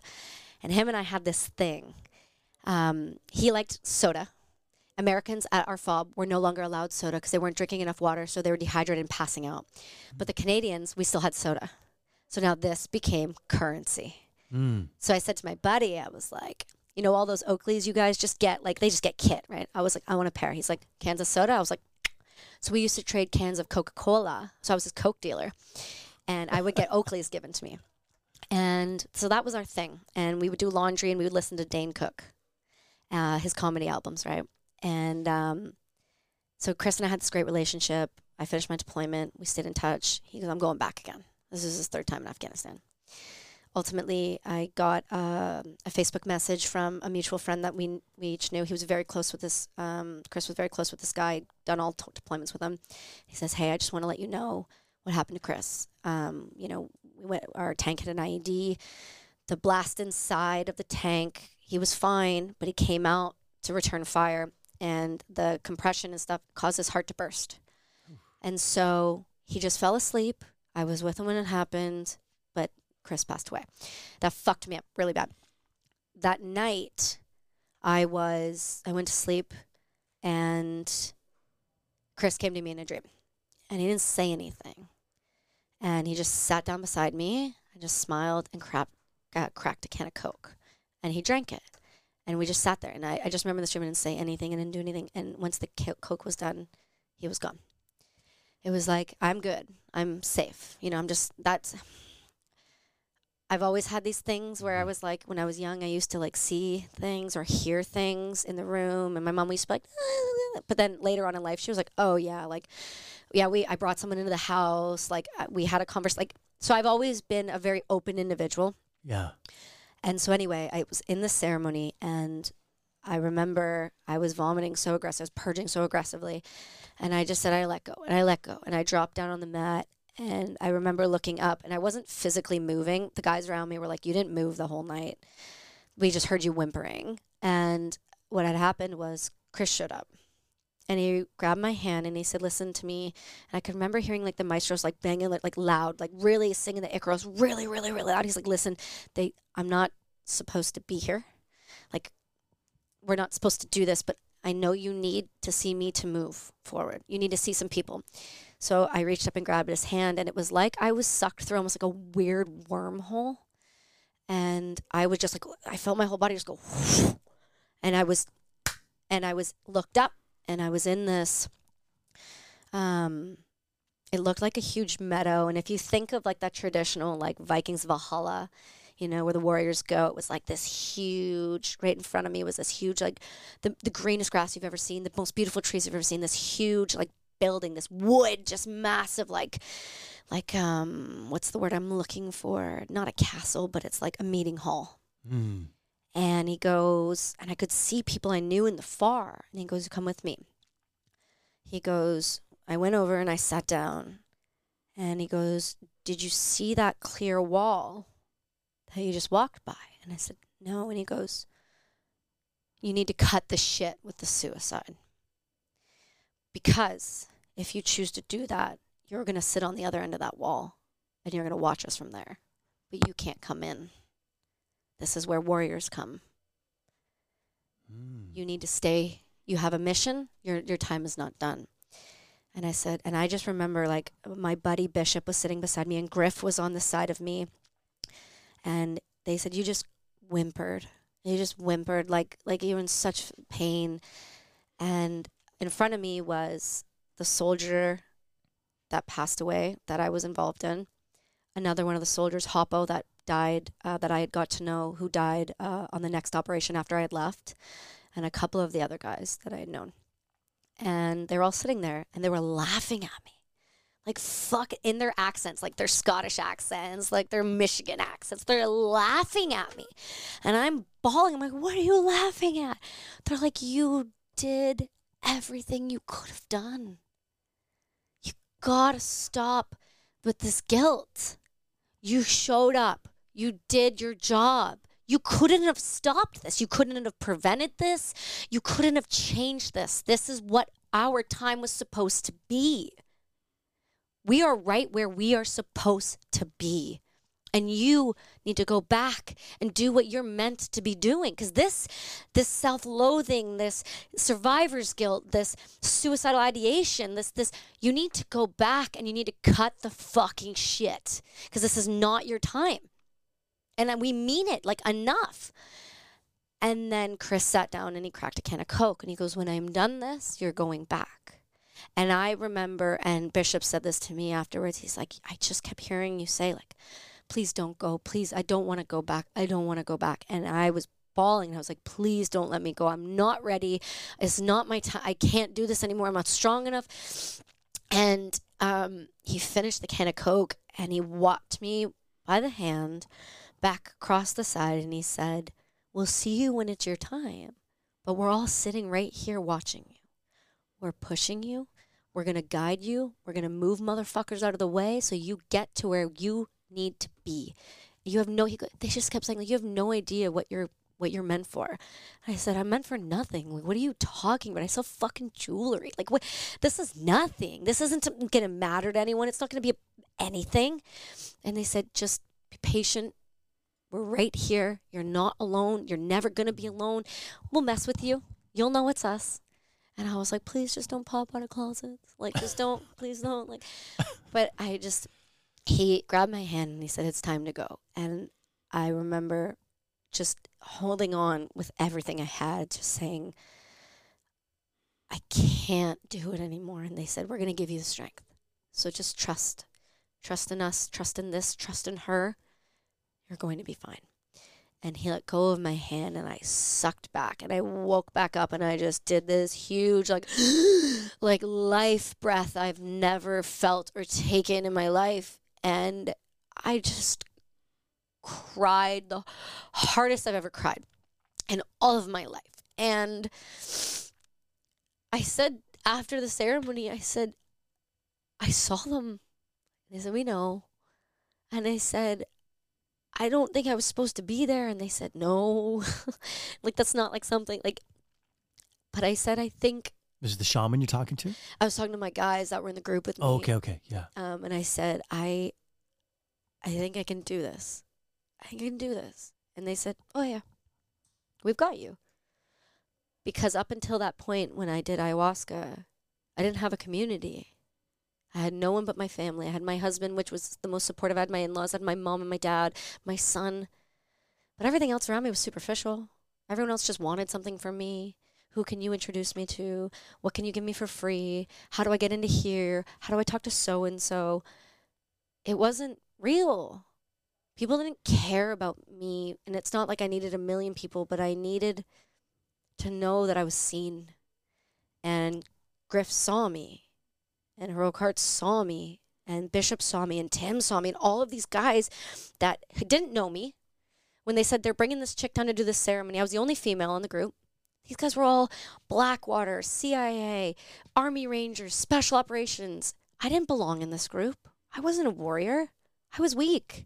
I was the one that couldn't take it anymore. I was the female that wasn't strong enough to hack it. I was the person that was never in that situation. I was always the motherfucker that had to convince people that I had done what I had done. And I had showed up the way I showed up. But I didn't need to do that anymore, right? Because people saw me. So I was able to calm down. I was able to put my teeth away. I was able to understand that I was meant for something else. I just needed to be patient in order to find out what that was. So that was my first experience with Aya. And then I always said after that, to these guys, like, I owe my husband my life. I owe these people my life. I owe this community everything. Because without this community, I wouldn't have anything. And when I met Griff, everything opened. When I mean everything opened up. So that was my first 3. And then after that, it was, we dealt with that real deep trauma. Then we started dealing with this trauma. And then Peru last year, we started dancing into the future a bit. So when you go into these ceremonies, do you go in there with intention? Okay, I need to work on this. Yeah, 100%. Okay, I didn't know whether you just showed up and just started flying around the universe No. whatever gets healed gets healed. No, because that's the thing is the medicine wants to know what you need. And how do you know what you need? Because at that point I had been doing therapy on therapy on therapy. So the talk therapy sets it was you working. up for... Yeah, it set me up, and it got me to a point where it was like, I know that I need to work on this survivor's guilt. I know that I need to let go of the fact that I know I did my job.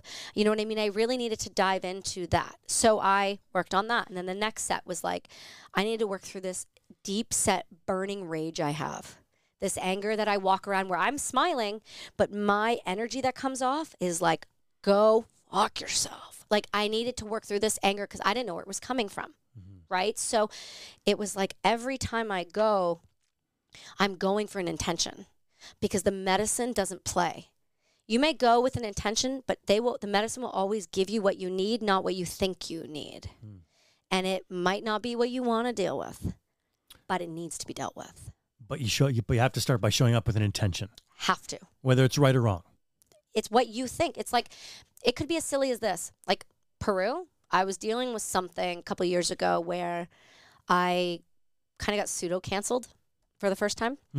And that was awesome. Bro, that's a mind fuck, hey? I know. Suddenly you're like public enemy number 1. Like, what? What? I know you know what that feels like. Yeah, I got a little taste of that. Yeah, I got a taste, but it fucked me up. Bad. Yeah. Like in a way that like I didn't expect. And so I got to a point again where this rage was so deep and it was so nasty and it was just affecting my life, my day, my emotions with my husband, everything.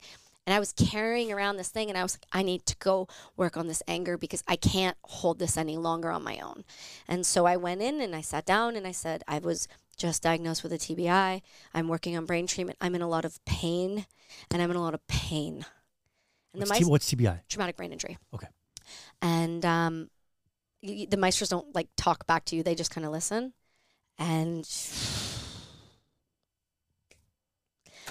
man, Peru was a different thing. Peru was, you're in the jungle and the animals respond to the medicine. When somebody's going through something, they get loud. They know it's baked into this culture, and you can feel it in every fiber, every creature, everything. It vibrates. And I worked through some really serious things I needed to work through in Peru, and sure enough, I come back, cut to, what are we right now? We're March, January 1. I said, I'm going to go, New Year's Eve, I'm going to go do a ceremony by myself. I have this spot in White Rock I go to where I take a mushroom dose. I bring my pen and my paper, and I bring, my sage and my hippie shit people want to woo-woo about with me. And I said, I'm gonna set my intentions for the year. I'm gonna really work on something here. I wrote down everything I want, everything I'm gonna work on, all of the intentions, whether it's just being a kinder human, whether it was just giving more empathy, whether it was just seeing others for themselves, not selfish things like I want this and I want this and I want this. It was like, I just want a little piece for this little pocket I live in, and I want that piece to radiate, and I want every time I meet someone, them to feel better, and I want them to feel lighter and feel healthier, and whether I speak, I want the speak I say to matter, and not because I'm talking shit about other people like so many fucking YouTubers and Instagrammers who just, they make their entire living off of talking shit about others, and you and I know a bunch of those people, and I hate it and I despise it. So everything I say, it needs to come with compassion, with love, with education, with intent, and that's all I wanted. And I did my ceremony, and I went and swam in the ocean because the ocean and I have a bond, and it was cold, and it was what I needed, and then I cleansed myself, and then I burned that shit. January 1, phone calls started. Hey, Kels, we need to have a meeting. We have the actress that's going to play you. Hey, Kels, we're optioning this for a mini-series. Hey, Kels, you're going back on this podcast we never thought you would go back on. You've got this, this book's going here, you're doing this. Never thought you'd go back on. Yeah. Something happened, but against all odds. Yeah. Yeah. No, but legitimately, right? And because here's the thing. I started with this brand. I barely graduated high school. I somehow became an author, but the podcast is where my soul lives. It fills my cup. I want to do it till the day I die. Right. And I love it so much. But it's like, you understand what it's like to book people and get them to see you and be willing to talk to you. It's like the bigger you get, the more you can that. And so when that shit starts happening, it's like, okay, I think I found a new purpose. The brand was the start. This is what I'm going to do. We're going to always do this. We're always going to put the money in the hands of these people. But I'm going to try to grow something different now. I'm going to try to be this animal in a different way. I'm going to be a voice for something greater. There's a million podcasts, and everyone's like, well, most people don't get past 5. Okay, well, most people don't get past 20. Well, most people don't get 100,000 downloads. Then they don't get 50,000. They don't get 200,000. They don't get 100,000. They don't get whatever. Now I'm at 500,000. And it's like, and I'm booked till June. And I have people coming to me. And the conversations are, God damn it, your show is different than others. You see me. You hold space for me. You let me have a conversation I haven't had before because you made me feel comfortable enough to have it. It's like, okay, this not only fills my cup, but this is helping others. Mm-hmm. So it's just spun into this fucking animal that is just growing out of control. I love it, man. High five. Yeah. Whew. Yeah, My I know God. it's long-winded. I'm sorry, but no, it's good. I had no idea we'd be touching on the ayahuasca thing. That's kind of fun. Yeah, because I've never done ayahuasca, but I've done DMT, and I've sort of had like I said, a little peek behind the curtain, and just everything you talk about, the animals responding and the different frequencies of the we're connected dimensions, and we're all connected, and it's wild. I think I wanted to mention one book. Yeah, tell me, please. That I've mentioned before. Okay. But whenever it comes up, I always going to mention it because it's just this wild. I'm about it. Book that it's a really old book. I just read. Just randomly, it came to you? Well, yeah, I don't even know how I was introduced to this book. That's how it happens. It's called Journeys Out of the Body. Ooh, Ooh. by Robert A. Monroe. Okay.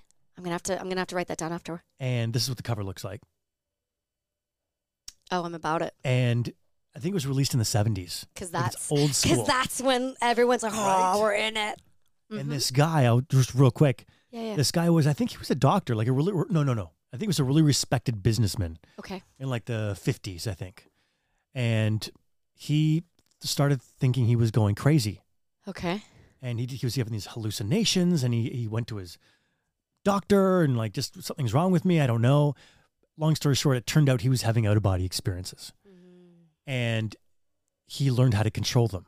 Ooh. And I love it. And he started detailed journaling every single that is? experience, that book. Oh my God, I gotta read it. It's so trippy trippy because he'll say, August 23rd, 1952. Like you start reading it like it's like an old school. And he goes, it was cool in the room, and I used my red blanket to cover me up. He describes it, and he describes even how he learned how to sort of, he would get into the certain vibration, and then his soul, or whatever you want to call it, would sort of just roll out of his physical body. Yeah. He knew how to like depart his soul from his body, and then he would. I think when he really realized that it was real, and not a hallucination, is that he rolled out of his body, and then flew to his friend's house. Okay. Because somehow he could astral projected. Yeah, like he figured out how to like. He's like, I figured out how to steer where to go. It's like whatever my dominant thought was. Right. That's where I would go. Okay. It wasn't like steering a drone or something. He would just have to think of where his friend lives, and then he would just automatically start flying there. Okay. And then he would show up at his friend's house and see that they're wearing a red sweater or something. And then the next day he'd say, hey, yeah, were you wearing a red sweater last night at your family dinner? And his buddy would be like totally freaked out. Like, yeah. The stuff that was just, he started realizing this was really happening. Then he realized how to travel. When you described that wormhole, being sucked through, he describes entering through a sort of pitch black window. Yeah. And then a hand grabbing him, and him being freaked out. Like he puts his hand through, and another hand grabs him, and he freaks out, and then wakes up in his body again. Yeah. But then he wakes up the courage to let this hand pull him through. And then he is brought to, like you said, other worlds. Some of them are almost like parallel worlds. Yeah. Where like they have cars, but they're not like our cars. Like, they're just like slightly different, maybe a little different shade. Yeah, he's like, there's another whole world I went to. Yeah. Their cars are all just made of wood, and they fit 20 people. Yeah. That's their standard thing. And it's like you think you're reading like a fantasy, weird fantasy book, but he is like legit. I mean, I don't know. Yeah. Long story short, he describes sort of heaven and hell in a way that's sort of like when you pass over whatever your dominant vibration was. It's like birds of a feather flock together. You just sort of gravitate towards automatically. So it's not like you show up at the gates and you go, all right, am I going in this door? Am I going down to the fire? It's sort of like the lighthearted, good intention filled people just naturally go in one space. And the bad people with the bad vibrations, it's naturally all conglomerate in one area, sort of in clunks. But it happens in the world. Like if you think about that too, though, that happens in society as well. Yeah. Right. And that's how we form little communities and groups. It's like similar vibrations or similar intentions. And I have so Ruve and Neil McDonough are the ones that are producing this. And Ruve, she has this saying, it's like, and the whole family's like, where there's Ruve, there's a way. There's always a way. And if I'm down about something, or I'm like, hey, this TV show said I'm Canadian and that I'm not a celebrity, so they won't interview me, and like that crushed me a little bit, they'll be like, just have faith. Have faith. Have faith in this. Just have faith. It's going to happen, Kelsie. It's going to be fine. The next day, like clockwork, when you are with the right energy, that will attract the right energy. That's why it matters so much what you put off. What you put out into the world will come back to you in that same way. So if it's negative, you're going to have, it's like the people are like, I got in a car accident today. I got another one a week later. Like some guy on his bike ran into me. Like my coffee spilled on me. Like what's going on? Like why is all these bad things happen to me? What are you putting out? We understand that energy matters. We have science to back a lot of these things. Like, these are not like woo-woo conspiracy things anymore. Like, it matters. The way you choose to react or not react in the world is going to be fed back to you. We see that. I mean, look at the way of the United States. You perpetuate war after war after war after war after war. What's happening to America right now? When you show up as a different person with a proper energy, with a caring intent to be productive, healthy, whatever you want to be, just help others. Like this guy, he just shows up, not for himself. He doesn't need to be doing what he's doing. He doesn't need to be giving people money and taking him and, putting him like getting the homeless off the streets or taking him to like these amazing basketball games and meeting their heroes. He doesn't need to be doing any of this. That guy could be making millions on TikTok, period. He does not need to, but he keeps doing it because there is a reason. When what you put out, you get back, period. It's not more complicated than that. It really is not. But people, for whatever reason, think that they can't change their circumstance. Well, it's hard to get momentum building when you're in a dark place. Damn right it is. That's the toughest part. Yeah, when you can't get out of bed. When people are like, oh, that's easy for you to say now. I'm telling you right now. I had suicides planned. I had letters written. I had stayed in bed for days on days. I've been there. I know what that feels like. It's possible. You can get better. You can heal. You can move forward. What's the first step when you've been in bed for days? You don't even want to brush your teeth or shower. You're just like, you've got letters written. Slide around on the bed. Put your feet on the ground. Take one step.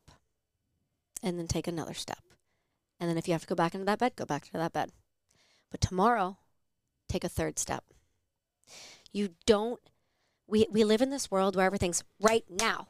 I need it right now. Well, if it's not working, it's not going to work ever. I do this thing with Brass and Unity on Mondays. It's called Mental Health Monday on our Instagram. We do a live every Monday. And after I did Jocko a couple of years ago, I got this outpouring of people being like, I need help. I'm overweight. I don't even know how to start moving. My husband's struggling because I know he has PTSD. It's gone undiagnosed and the VA won't help him. I just need help.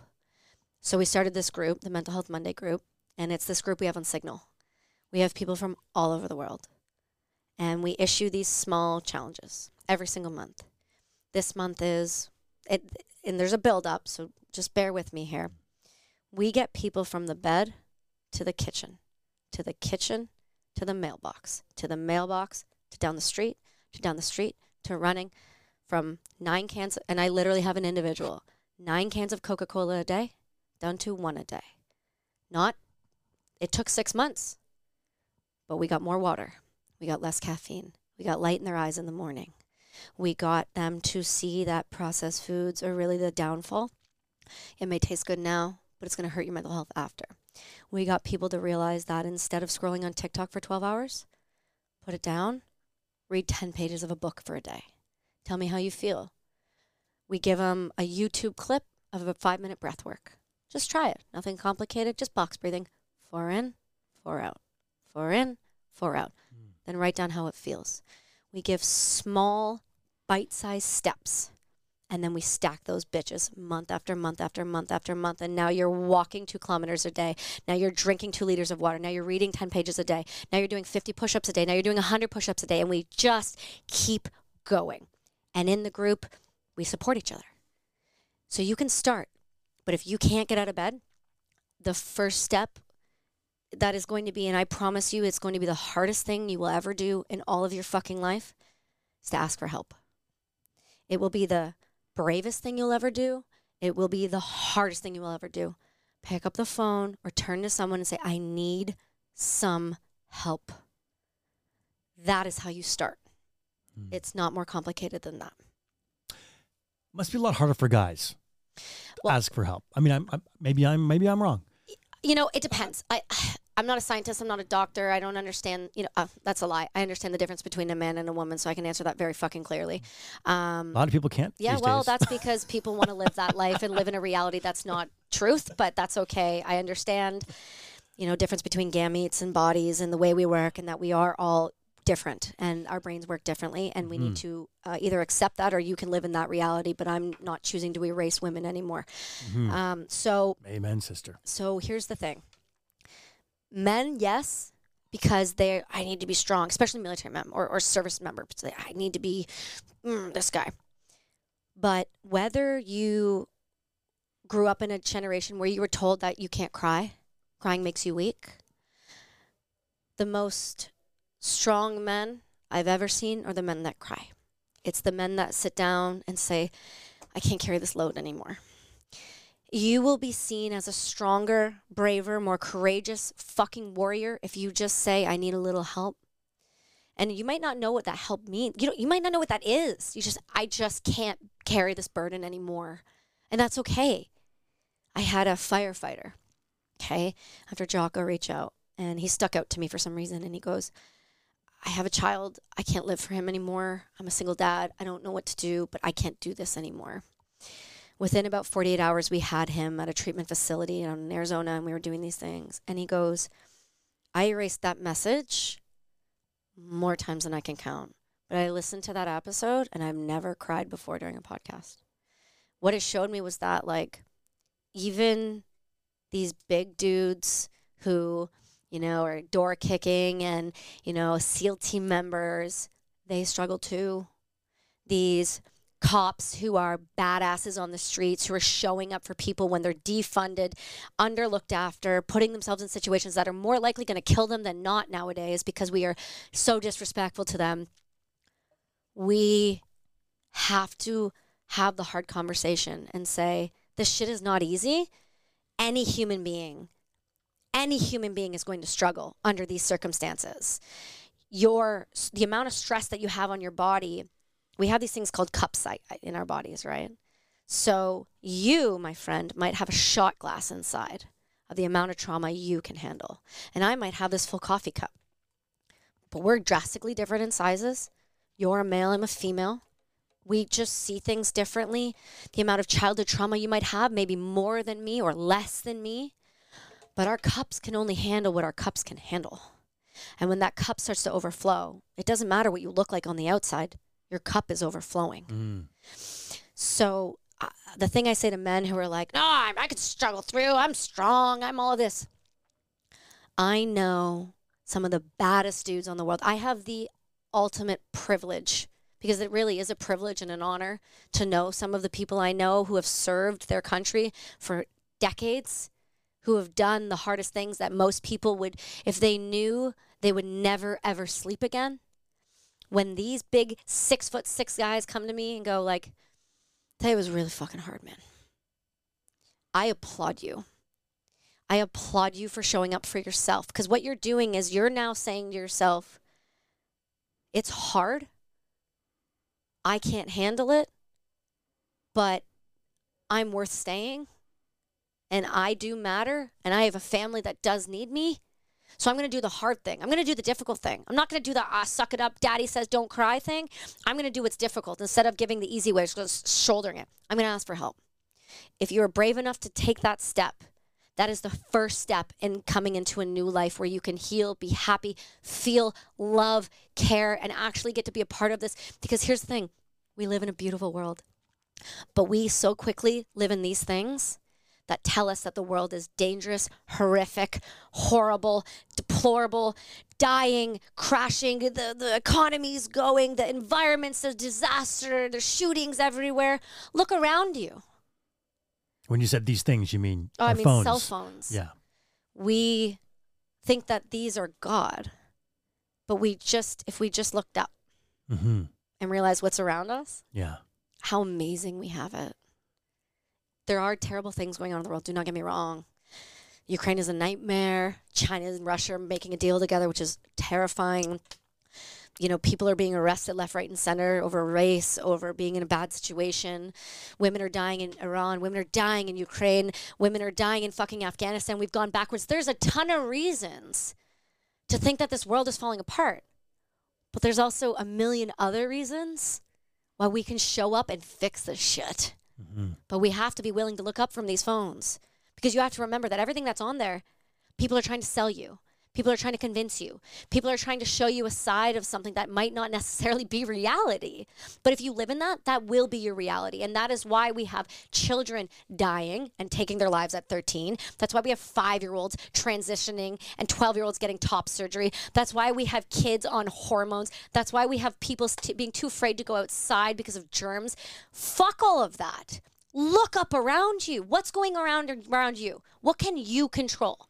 Right? If you realize that you can control X amount of people in your life around you,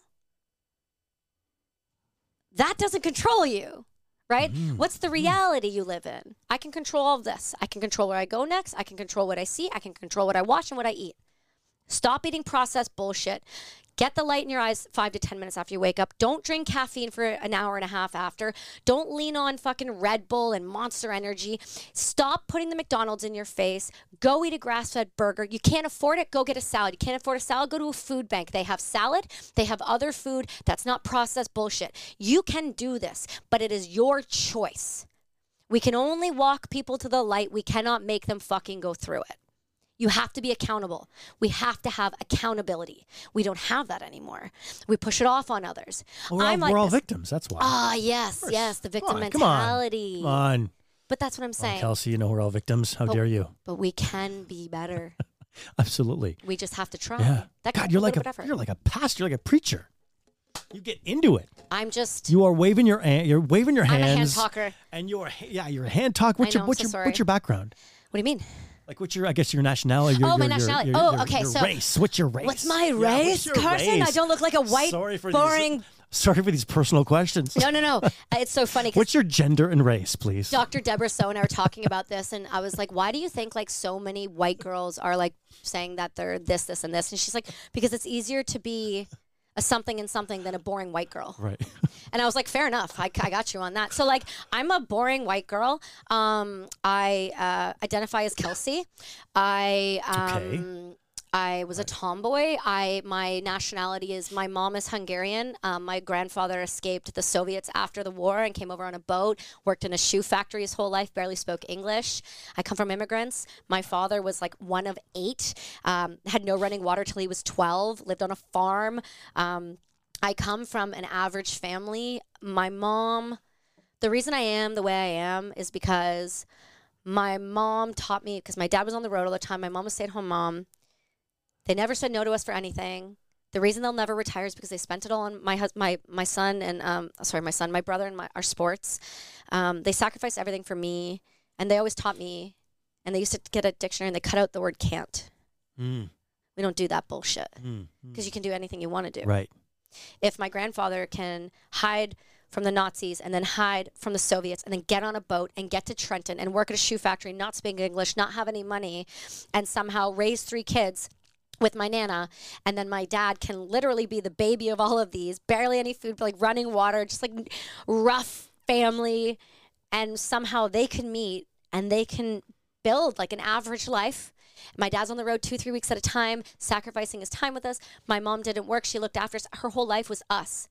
But if you can do them right? If you can show up the way that they showed up for you, and the word can't doesn't exist, you're going to be fine. So it's Hungarian, Scottish, Irish, and a little bit of Norwegian. Wow. Yeah. So when you're getting, well, first of all, to come out with a book is an incredible feat. Apparently, according to a lot of talk shows, it's fucking nothing. I'm not a celebrity, so I mean, I love it. What a slap in the face. I don't care anymore, man. You can't care. I know, but listen, like to write a book, you know, I have a few friends who've written books, and like you can see them in their eyes are like, oh my God, this like took everything out of me. Yeah. It takes years. This is a lot of work, and you're pouring your soul into something. Everything. This is like, and to me, like a book is like, it's the ultimate calling card. You hand someone, if I meet someone, they're like, oh, this is my book. I was like, well, holy shit. This is like, you've got a book. And it's not with it's with like Post Hill, and it's going through Simon & Schuster for distribution. Like, I mean, so the book that, I mean, hey, you're awesome all on your own. Then you put a book on top of it, which is amazing. Brass and Unity, One Woman's Journey Through the Hell of Afghanistan and Back. Then that it's been optioned for, what, a miniseries? Yeah, by Neil McDonough from HBO's Band of Brothers.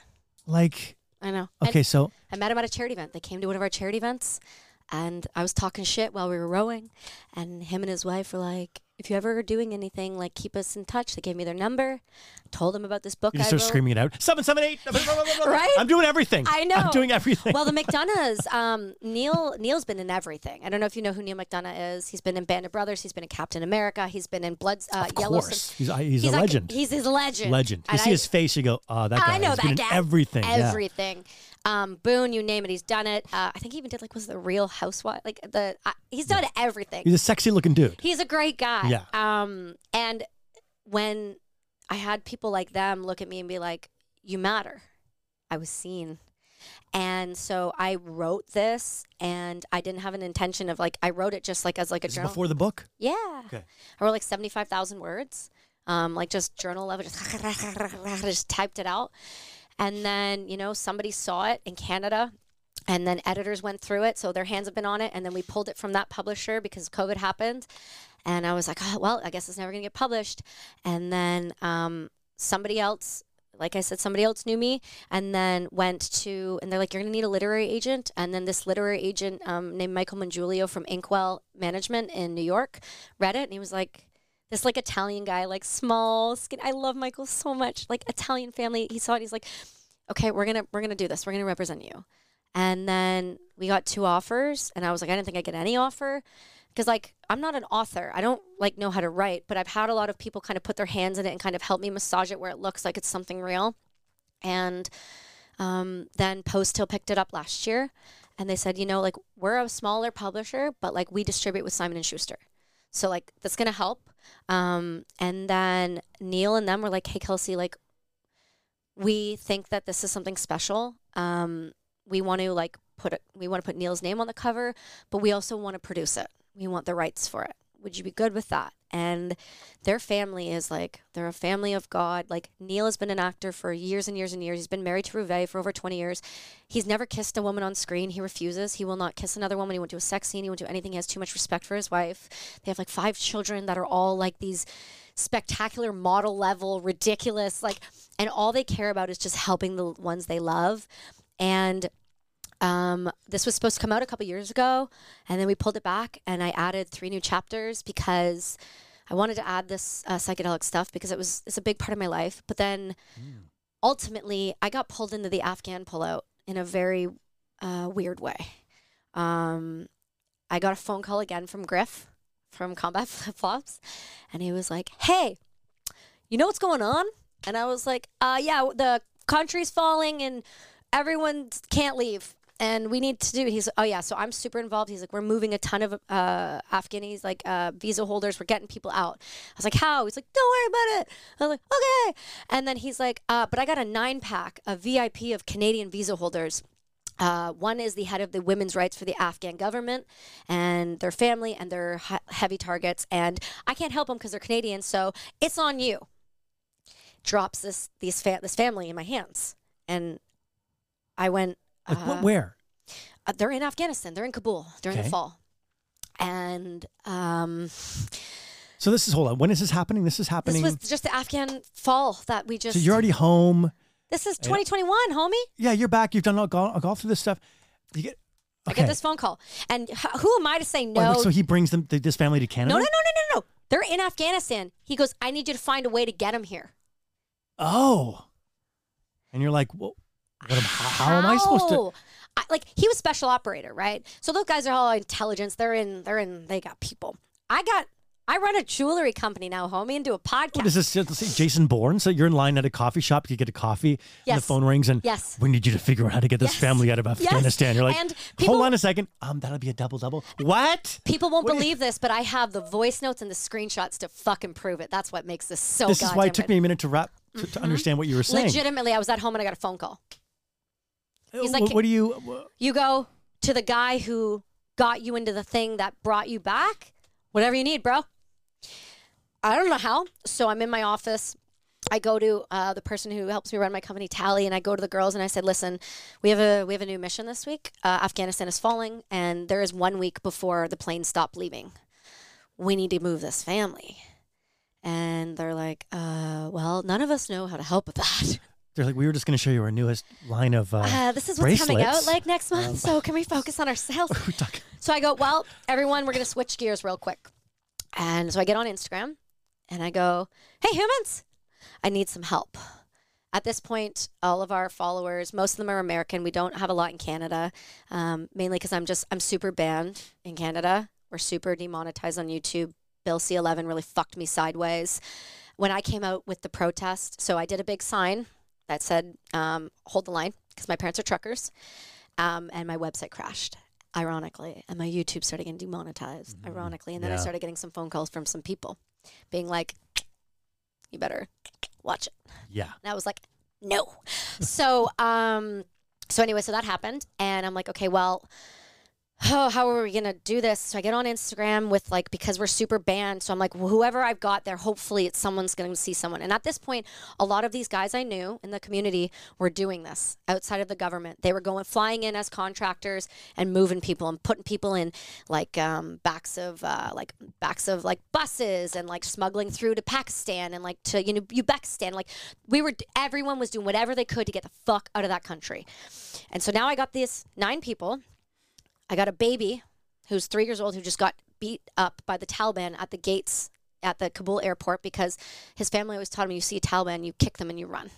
So the 3-year-old went up, kicked him in the shin, and they fucking beat him with a buttstock. So now I got a 3-year-old who needs a hospital, and I got 8 other people, and 2 of them are VIP targets on the head of. And now, because of the way that Biden decided to do this, we left computers that had all of the Afghanis that worked with us for 20 years. Who were sympathizers. Taliban are going door to door, right? And we know this, and we know we've got an X amount of time. So, hey, humans, guess what? I got a 9-pack. They're Canadians. They have Canadian. They're Afghanis, but they're Canadian visa holders. I need your help. If any of you at any point have any connection, I don't care if it's loose or not, DM us. It just starts flooding. And people would go, I got you so-and-so, get on the phone. I get on the phone with this guy. He'd be like, I got somebody in country, but yeah, he can't get him. Hang up, next one. And we just did this for days and days and days. Next thing you know, I get this message, and he goes, what's your number on Signal? And I give him my number, and he calls me. He goes, yo, I got a contractor in the country right now. He's willing to help. He heard what's going on. We know you don't have a lot of options here, but like they're a VIP, meaning like they're heavy on the list, high up on the list. Like, we need to do something. So he's like, he's going to call. So I get this message on Signal, and it's just the letter A, like as the name. And I'm like, yo, this is what I need. He goes, I don't know who the fuck you've been talking to, but I just left a big meeting with JSOC, and there is 7 different units looking for your family right now. You're doing something right. You're making some type of noise because people are trying. And I was like, okay. And I was like, looking for your family? Yeah. Because I put out that I need to get this family pulled. I just put it out there. Like in a bad way? No. In a good way? In a good way. Like to get them into the airport, to get them on a plane and get them out of the country. Like other people were like looking for you because you're trying to help. So let me... Like, no, wait. It gets better. Okay. No, you're going to love this. Okay. This is going to get fun. My mind is racing, okay? Okay, well, this is going to get fun for you. Okay. Are you ready? Ready. Whew. Midweek, I get a phone call from... This is a lot for a little air cadet. I'm so sorry for you. Okay. You were not ready for this. I get a phone call from CBC. Hey, Kelsie, because I've done some, like, I'll do interviews where they talk about, like, why we shouldn't have fireworks on this day because, so I get called into sometimes, be a guest interviewee. Yeah. So they go, hey, we want to talk, we're interviewing a couple of the Afghan veterans in Canada, and we want to talk to them about how angry it's making them that the way the pullout is going. I said, so you want to gaslight me on national television? Do you really want to know what's going on? And at this point, I had found out that all of the Canadian visa holders that were in Afghanistan were about to be abandoned. There's a piece of paper called the IRGC paperwork. They were given an email address to email. Guess how many people were responding on that email? 2 people. 2. So there was I wasn't guessing, by the way, if you're not watching the video. Sorry about that. She held up 2 fingers and I just said 2. There was thousands of Canadian visa holders in that country that were not being responded to. Next thing you know, I get a phone call the next morning. Kelsie, we have to cancel the interview. We have just been told by the Liberal government that there's going to be an election and there's a media blackout on everything Afghan related. Ironically, we're going to call a federal election while we're abandoning Canadians. Cool. So I get calls from all these bases in Canada being like, we're trying to go. We're trying to get planes. They sent a plane. That plane was supposed to come back with the Canadians. It left again empty. So Canada was like, peace out, homies. Thanks for helping us, but it's not really worth our time. So I now go, okay, well, I got to rely. Here we go again on the British and the Americans. Let's see what we can do. So I make a few more phone calls, and this guy goes to me a while. He's like, days go by. He's like, hey, do you have the paperwork dialed?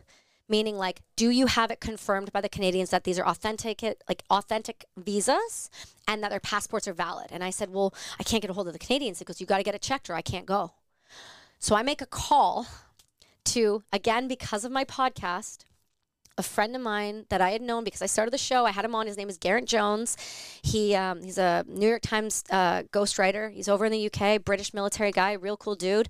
Introduced me to this guy for my show named Dean Stott. Well, Dean Stott was a British SBS special operator, really gnarly dude, did the Guinness World Record on a road bike at the Pan America Highway, friends with Prince Harry, just connected guy.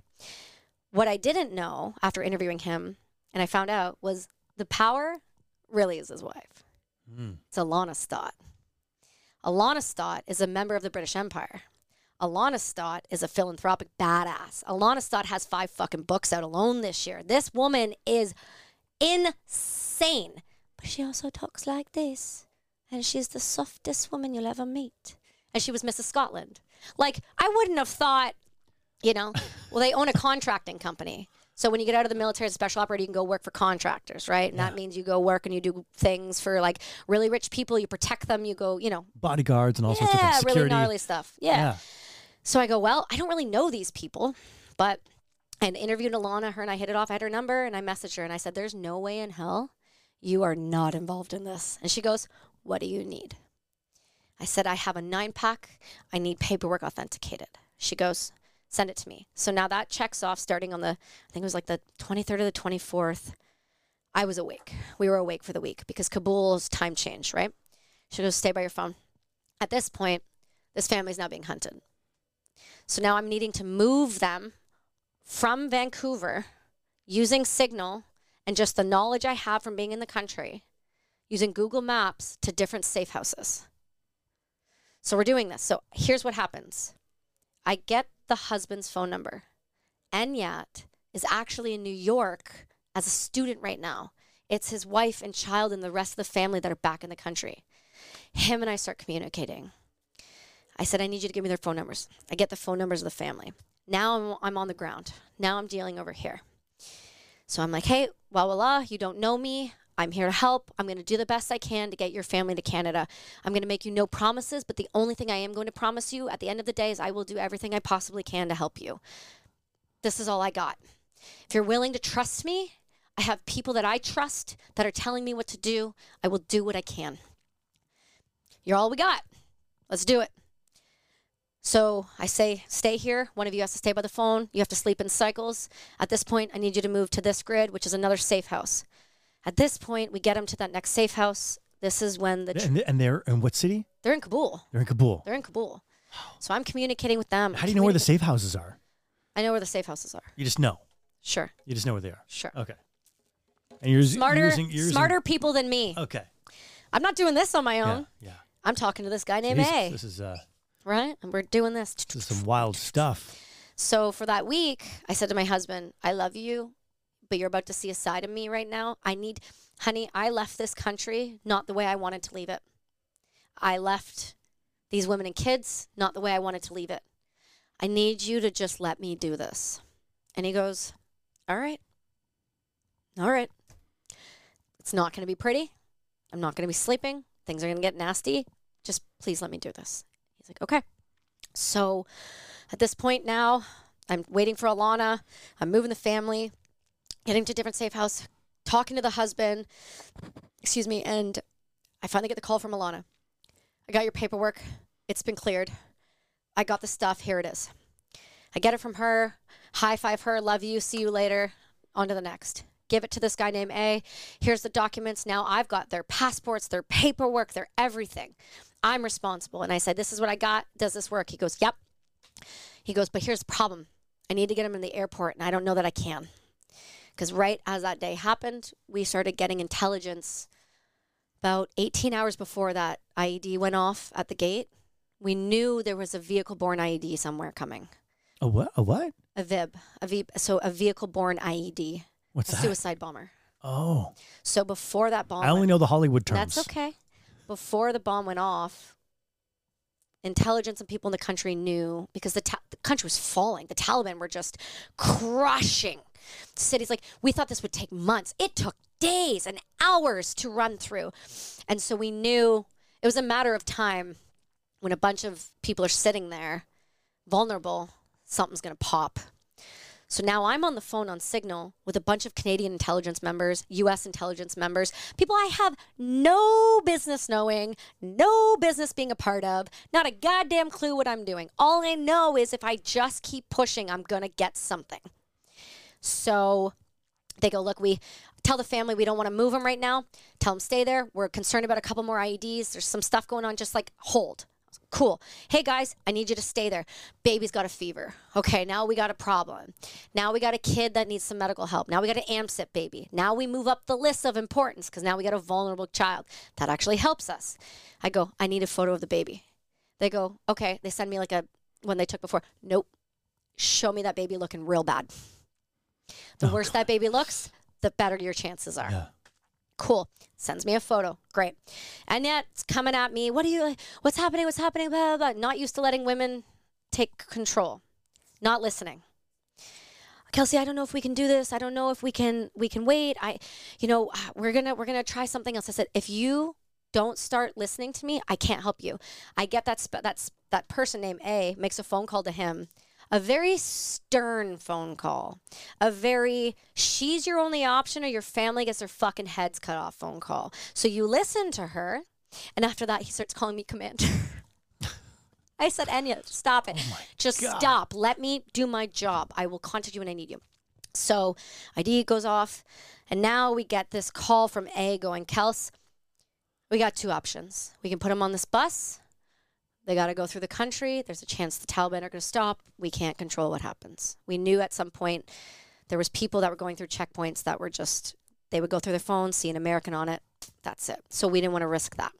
He goes, I've got a 45-minute window in the next 24 hours. When I say move, this is your last option. Like, this is literally as dramatic as it gets. And I don't text. I'm a voice note person. Mm-hmm. I'm real annoying. I'm that friend. Little mini podcast you send to people? Horrible. Yeah. But now I have all these voice notes, right? Because now the family's voice noting me. So this whole time we have voice notes going back and forth. You can hear gunfire in the background. You can hear the I have voice notes of this stuff. Oh, wow. So we get to this point. The pullout was ending. We had 36 hours before the last plane was going to leave. We need to get him in the airport. We couldn't get him in the airport, right? Because of the bomb, because of the gates. Like, the Taliban were, you couldn't get people in. That was the problem. And so at this point, he goes, I need you to get them within 45 minutes distance of that airport. I said, I don't have a safe house. They said, it's going to happen real soon. Get him in a taxi. Tell him to sit in the taxi. Okay. Guys, I need you to get in a taxi. Where are we going? I'm going to give you a grid of coordinates on Google Maps. You're going to go and sit there. Okay. I said, before you get there, I need you to get out of the car and take a picture of all of you so I know what you're wearing. I send it to A, and he goes, I just kept going like, man, I don't even know you. I don't know your name, but I'm going to find you one day. He goes, there's no fucking chance you're going to find out who I am. I was like, oh, okay, watch me. So he goes, okay, send me the picture. I send the picture. He goes, I said, dude, I can't thank you enough. And he goes, what the fuck were the Canadians going to do anyway? They're not even a real country. Of course we're going to help you, right? I literally have that in my book. I have the screenshot of that. He goes, okay, it's time to go. And I was like, okay. So at this point, it's a sunny day in Vancouver. I'm standing in the cul-de-sac watching my son play in the cul-de-sac. All the family members are out, surgeons and doctors and like all these people who think I'm already batshit fucking crazy. I'm leaning up against my car. I'm like, okay, guys, here's your grid. They're like, on our way. Cool. They're in the taxi. They send me a picture of them smiling like, we're on our way to freedom. And I'm like, don't fuck this up. Oh, I got goosebumps. And so I actually haven't told this story before. Sorry. Oh my God. Sorry. Well, I'm honored. I'm like right in. It just happened. So I just kind of. Yeah. I told Sean Ryan I would tell him the story if he put me on the show, and now he's going to be like, "You're not coming on. You told us so well." I'm trying not to interrupt. No, it's okay. It's okay. I talk a lot, so sometimes it's hard for me to stop. But I haven't like I wrote it in the book, but like I haven't like told this. So anyway, we get him there. He's like, "Okay, we're at the checkpoint." I said, "I need you to get out of the car. I need you to send me a video, scroll all the way so I know what I'm looking at." Okay, well we got this, we got police over here, we got barbed wire over here, and so they send me the photo. Okay, stay there. Like. They're shooting, Kelsie. They're telling us, I get Wawala, the mother of the baby, there on the phone, and I have it, and I'll play it for you after. And she's like, Kelsie, they're telling me if we stand here, if we don't leave, they're going to shoot on us. They're going to shoot on us. So, like, when I translated it into a transcript, I wrote how they spoke. I didn't fix their correction of their language. Like, so when people are like, well, that doesn't make sense. It's like, this is how they're speaking to me. And I said, just stand there. And then gunfire starts going off, and people start running. Kelsie, we can't do this. We have to run. We have to run. I said, this is your last shot. I don't have another choice. If you don't stay with me, and I'm screaming into the phone. And if you're in intelligence, the one thing you know is you got to be calm. I was not calm. I was not calm at all. I have no idea what I was doing. I was not calm. So I was like, stay in the fucking place. Do not move. Listen to me. Like I was. The other parents in the cul-de-sac are like, what's going on over there? No, they're looking at me, just shaking their head like. Kelsie's having a day. They're like, stop yelling. I was like, you're not yelling. Like, right? So. Anyway, I go inside. I say to Brady, I'm like, it's happening, it's happening, it's happening. He's like, go in the fucking back deck. Like, stop screaming. You're going to scare the neighbors. And I'm like, I don't care. So I'm sleep deprived. I've been up for days and days trying to time change them, make sure that I don't miss a phone call or miss a time. And he goes, they're about to pop smoke, and we're going to throw it over the wall. There's going to be a big guy named D. Tell them to look for the big American in the shorts and the T-shirt and the big beard. They're coming. And I'm like, stay there, look for the American, look for the American, look for the guy with the big beard. He's got shorts and a T-shirt. A texts back, he's going out with no gear. He dies. This is on you, homie. And I go, thanks, man. Not right now. I can't do this right now. Oh, my God. He goes, he's my good buddy. So I'm like, fuck. So they pop smoke. Well, the family starts freaking. Pop smoke is like a smoke grenade? Yeah, smoke grenade. And it's purple, right? So they start freaking out thinking it's tear gas. They start running, Kelsie, we have to run. There's smoke. There's smoke. I said, no, stay there. That smoke's for you. Stay there, stay there, stay there, stay there. And they're like, no, we can't. I said, fine, stay there. And I was like, they're like. This is in voice notes back and forth? Yeah. Oh, my God. So he goes, tell them what kind of scarf they got. I said, they got a red scarf. He goes, tell them to put that scarf out. Start waving the scarf. Start fucking just standing. And then you hear it, and the cops like yelling at them in Arabic, like it was like a Pashto Arabic, and he's like yelling, and basically she's like, they're going to shoot on us if we keep waving the scarf. I said, you wave the fucking scarf. You're almost there. Wave the scarf. And I'm screaming, and he goes, he's going out. And I'm like, don't move. Just stay right there. Stay in a group. Don't move. And then it went dead silent. And I'm looking, and yet it's like, what's happening? Like, this is his child, right? And his wife, and he's like, he can't help. He's in New York. It's like, what do I do? He's standing there, and they're standing there, and I'm waiting, and everything's silent. And I look at my phone, and I see a message coming in from A, and I'm like, oh, dear God, please. And it's just the words, jackpot. Oh, my God. He had gone over the wall, and they got the family in. And I said, can you send me a photo? And he goes, bitch, I'm on to the next family. Tell him to send him your own photo. Oh, yeah. And then he texts me 2 seconds later, got another family. 2 seconds later, got another family. And he was just pulling people over that fucking wall through that smoke. And then I get this text message from Wawala, we made it. We're going to get on a plane. Oh, my God. So they spent another day there. They got on a flight. They got to Bahrain. Then they got to Italy. Then they got moved to New Jersey. And then a couple weeks later, I got this. Well, at this point, I tell Enya, we got them. They're safe. And he's just like, we owe you our life. Like, all of these things. And I'm like, dude, you don't understand. This family saved me. This was the way I wanted to leave the country. You guys gave me back what I was never going to get, which was closure. I saved girls. And I saved mothers, and I saved women, and now a son that's going to grow up in a country that he's never going to worry about the Taliban coming after him. He's never going to worry about bombings on the streets. He's never going to worry about being shot. He's going to grow up in a world where he can watch cartoons and eat sugary shit and walk down the street and be whatever the fuck he wants to be. He is here because I had Griff call me willing to take a chance, and this family now.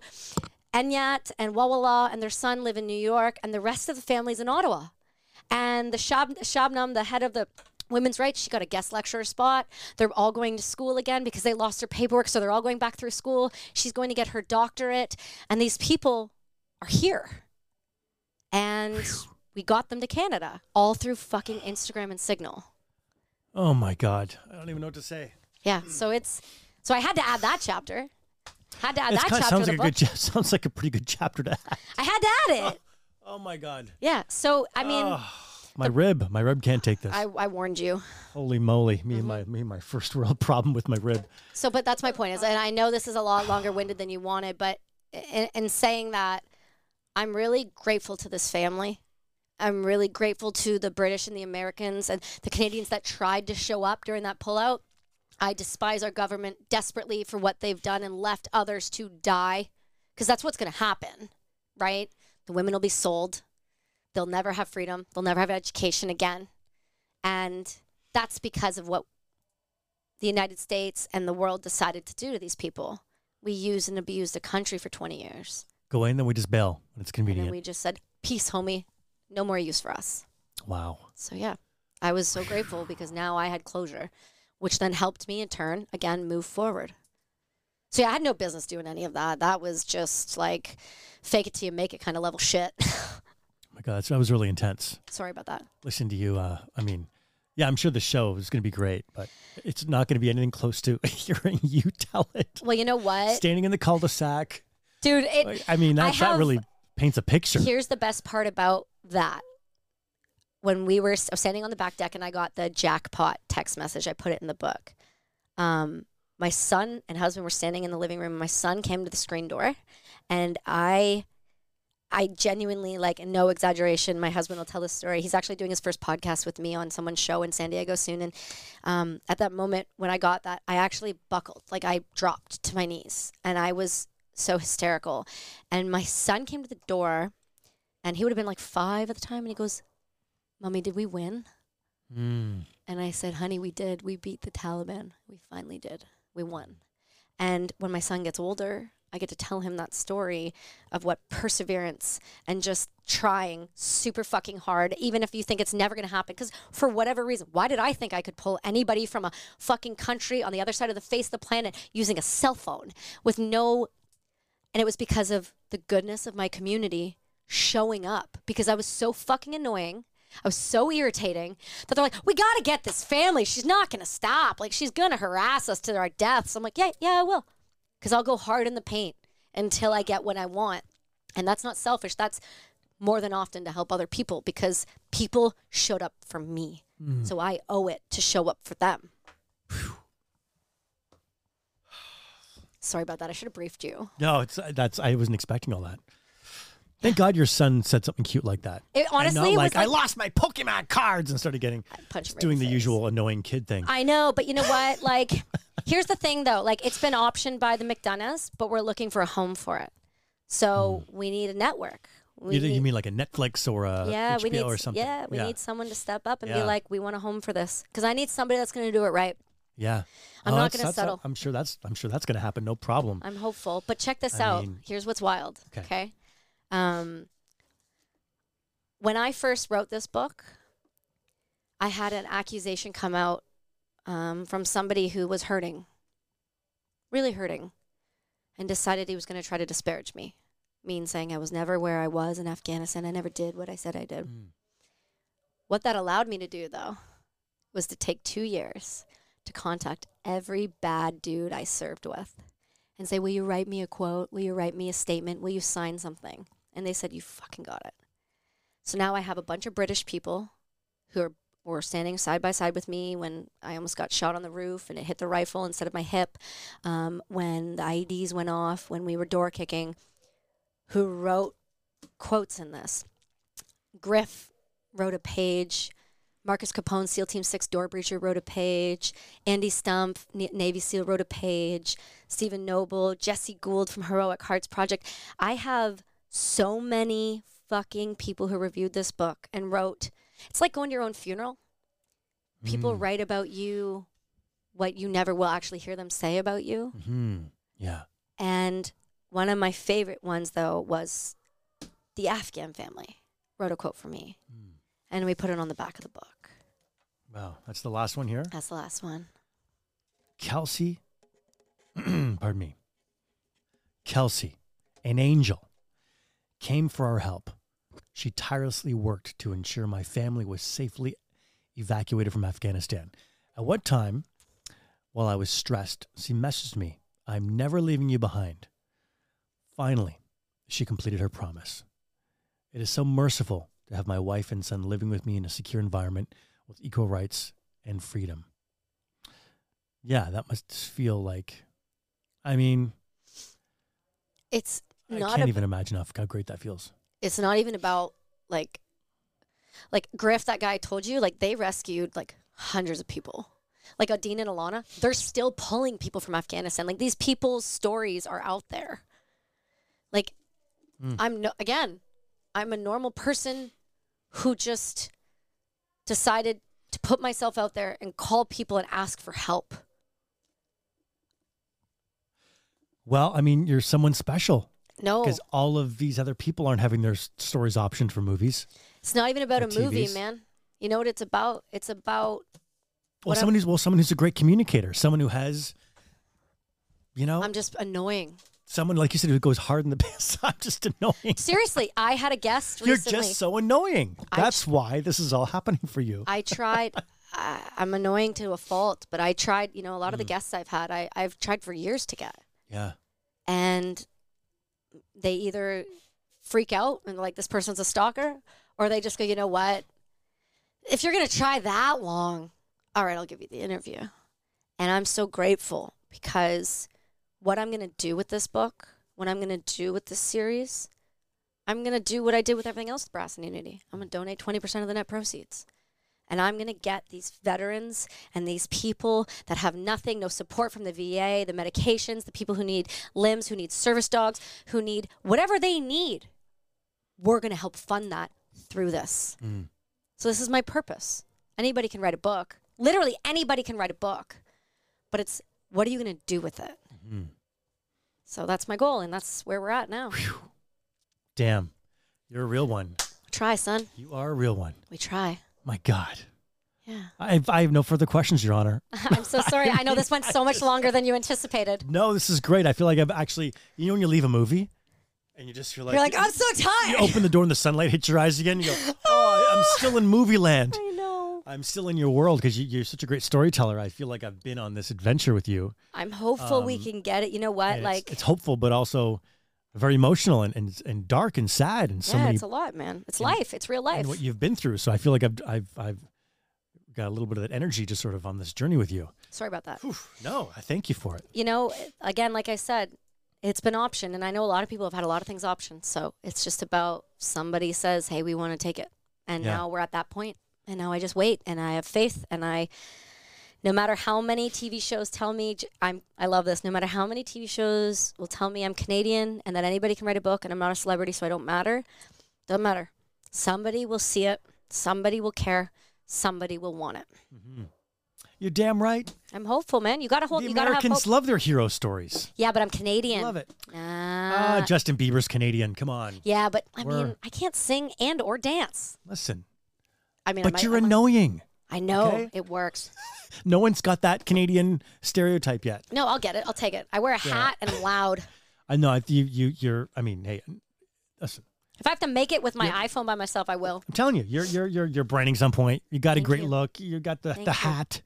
Daisy man. Oh man, it's gonna happen. I can't wait. I can't wait for the news. Dude, my buddy is Nick and Nikki. I met Nick during an ayahuasca ceremony.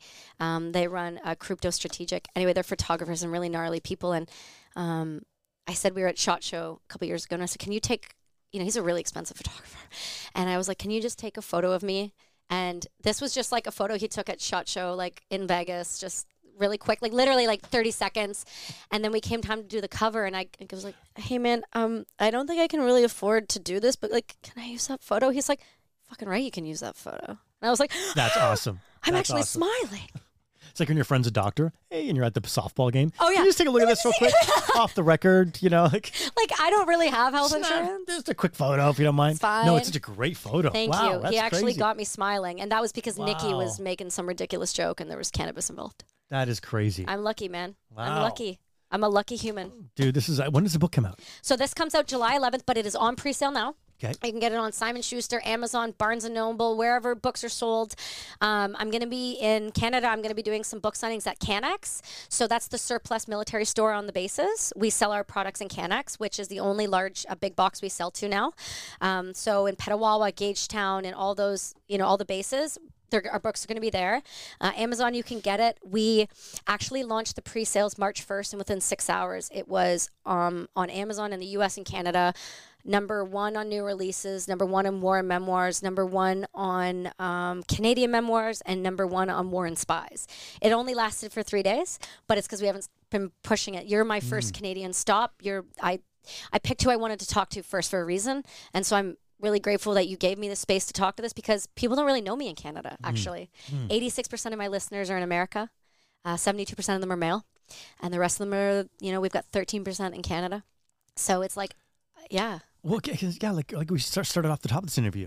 Canadians were so separate from in the military conversation. It almost like doesn't exist. We have some of the baddest dudes. Did you know that Canada, the Canadian snipers, so JTF2, which is our special operators, one of my friends I'm so fortunate to know, Dallas Alexander, he was a part of the longest shot in the world. Our snipers hold #1, 2, 3, and 4. Canadians? We are deadly. Really? Dude. We just don't talk about it. Wow, yeah. Yeah. That's fascinating. We got some bad dudes out there. Wow. And I'm telling you, the Canadian military are hitters. We just don't talk about it. Our news doesn't care to talk about We're it. hitters. We are. So you call snipers? Call them hitters? No, we're just successful in what we do. Okay. Our people are well I'm trying trained. to learn the lingo. Listen, I haven't been an air cadet since I was 18. Listen, there is no lingo. At the end of the day, we're quiet professionals, just like Right. everyone else. And Canada doesn't want to talk about it. There aren't a lot of stories written about Canadians. There's tons written about SEALs and Rangers and all of these things, right? But we have got some of the baddest people in the world that are service members, and I'm proud to be Canadian. And when people say, why aren't you guys living in America yet? Like based off of my censorship and my social media and it hurting my business, and literally lost our business overnight with COVID. We lost it completely. Everything I built, I lost. The only reason it kept going is because I made masks for the Ontario government. Oh, wow. Yeah, we pivoted. And why aren't you living in Texas or something like that? Right, because I could. Yeah. I could go to America and be welcomed literally anywhere we want. I'll say this, and I've said it before, and I'll continue to say it. Even though our administration is inept, leadership is uneducated, poor decision makers, now we know they're just completely paid off by the CCP. We have CCP police stations in Canada harassing Chinese dissidents. We have our gun rights being taken. We can't even protest when people are harming children in Calgary anymore. The reason I stay is the same fucking reason I went in the first place. I was willing to fight and die for this country once. I will do it again. Because I owe it to my son. I owe it to my grandfather. I owe it to my mom and my dad. And I owe it to every other service member that I stood beside that held that Canadian flag. And I will continue to do it because we're worth fighting for. The government can keep telling me that. As recently, I got a letter. Okay?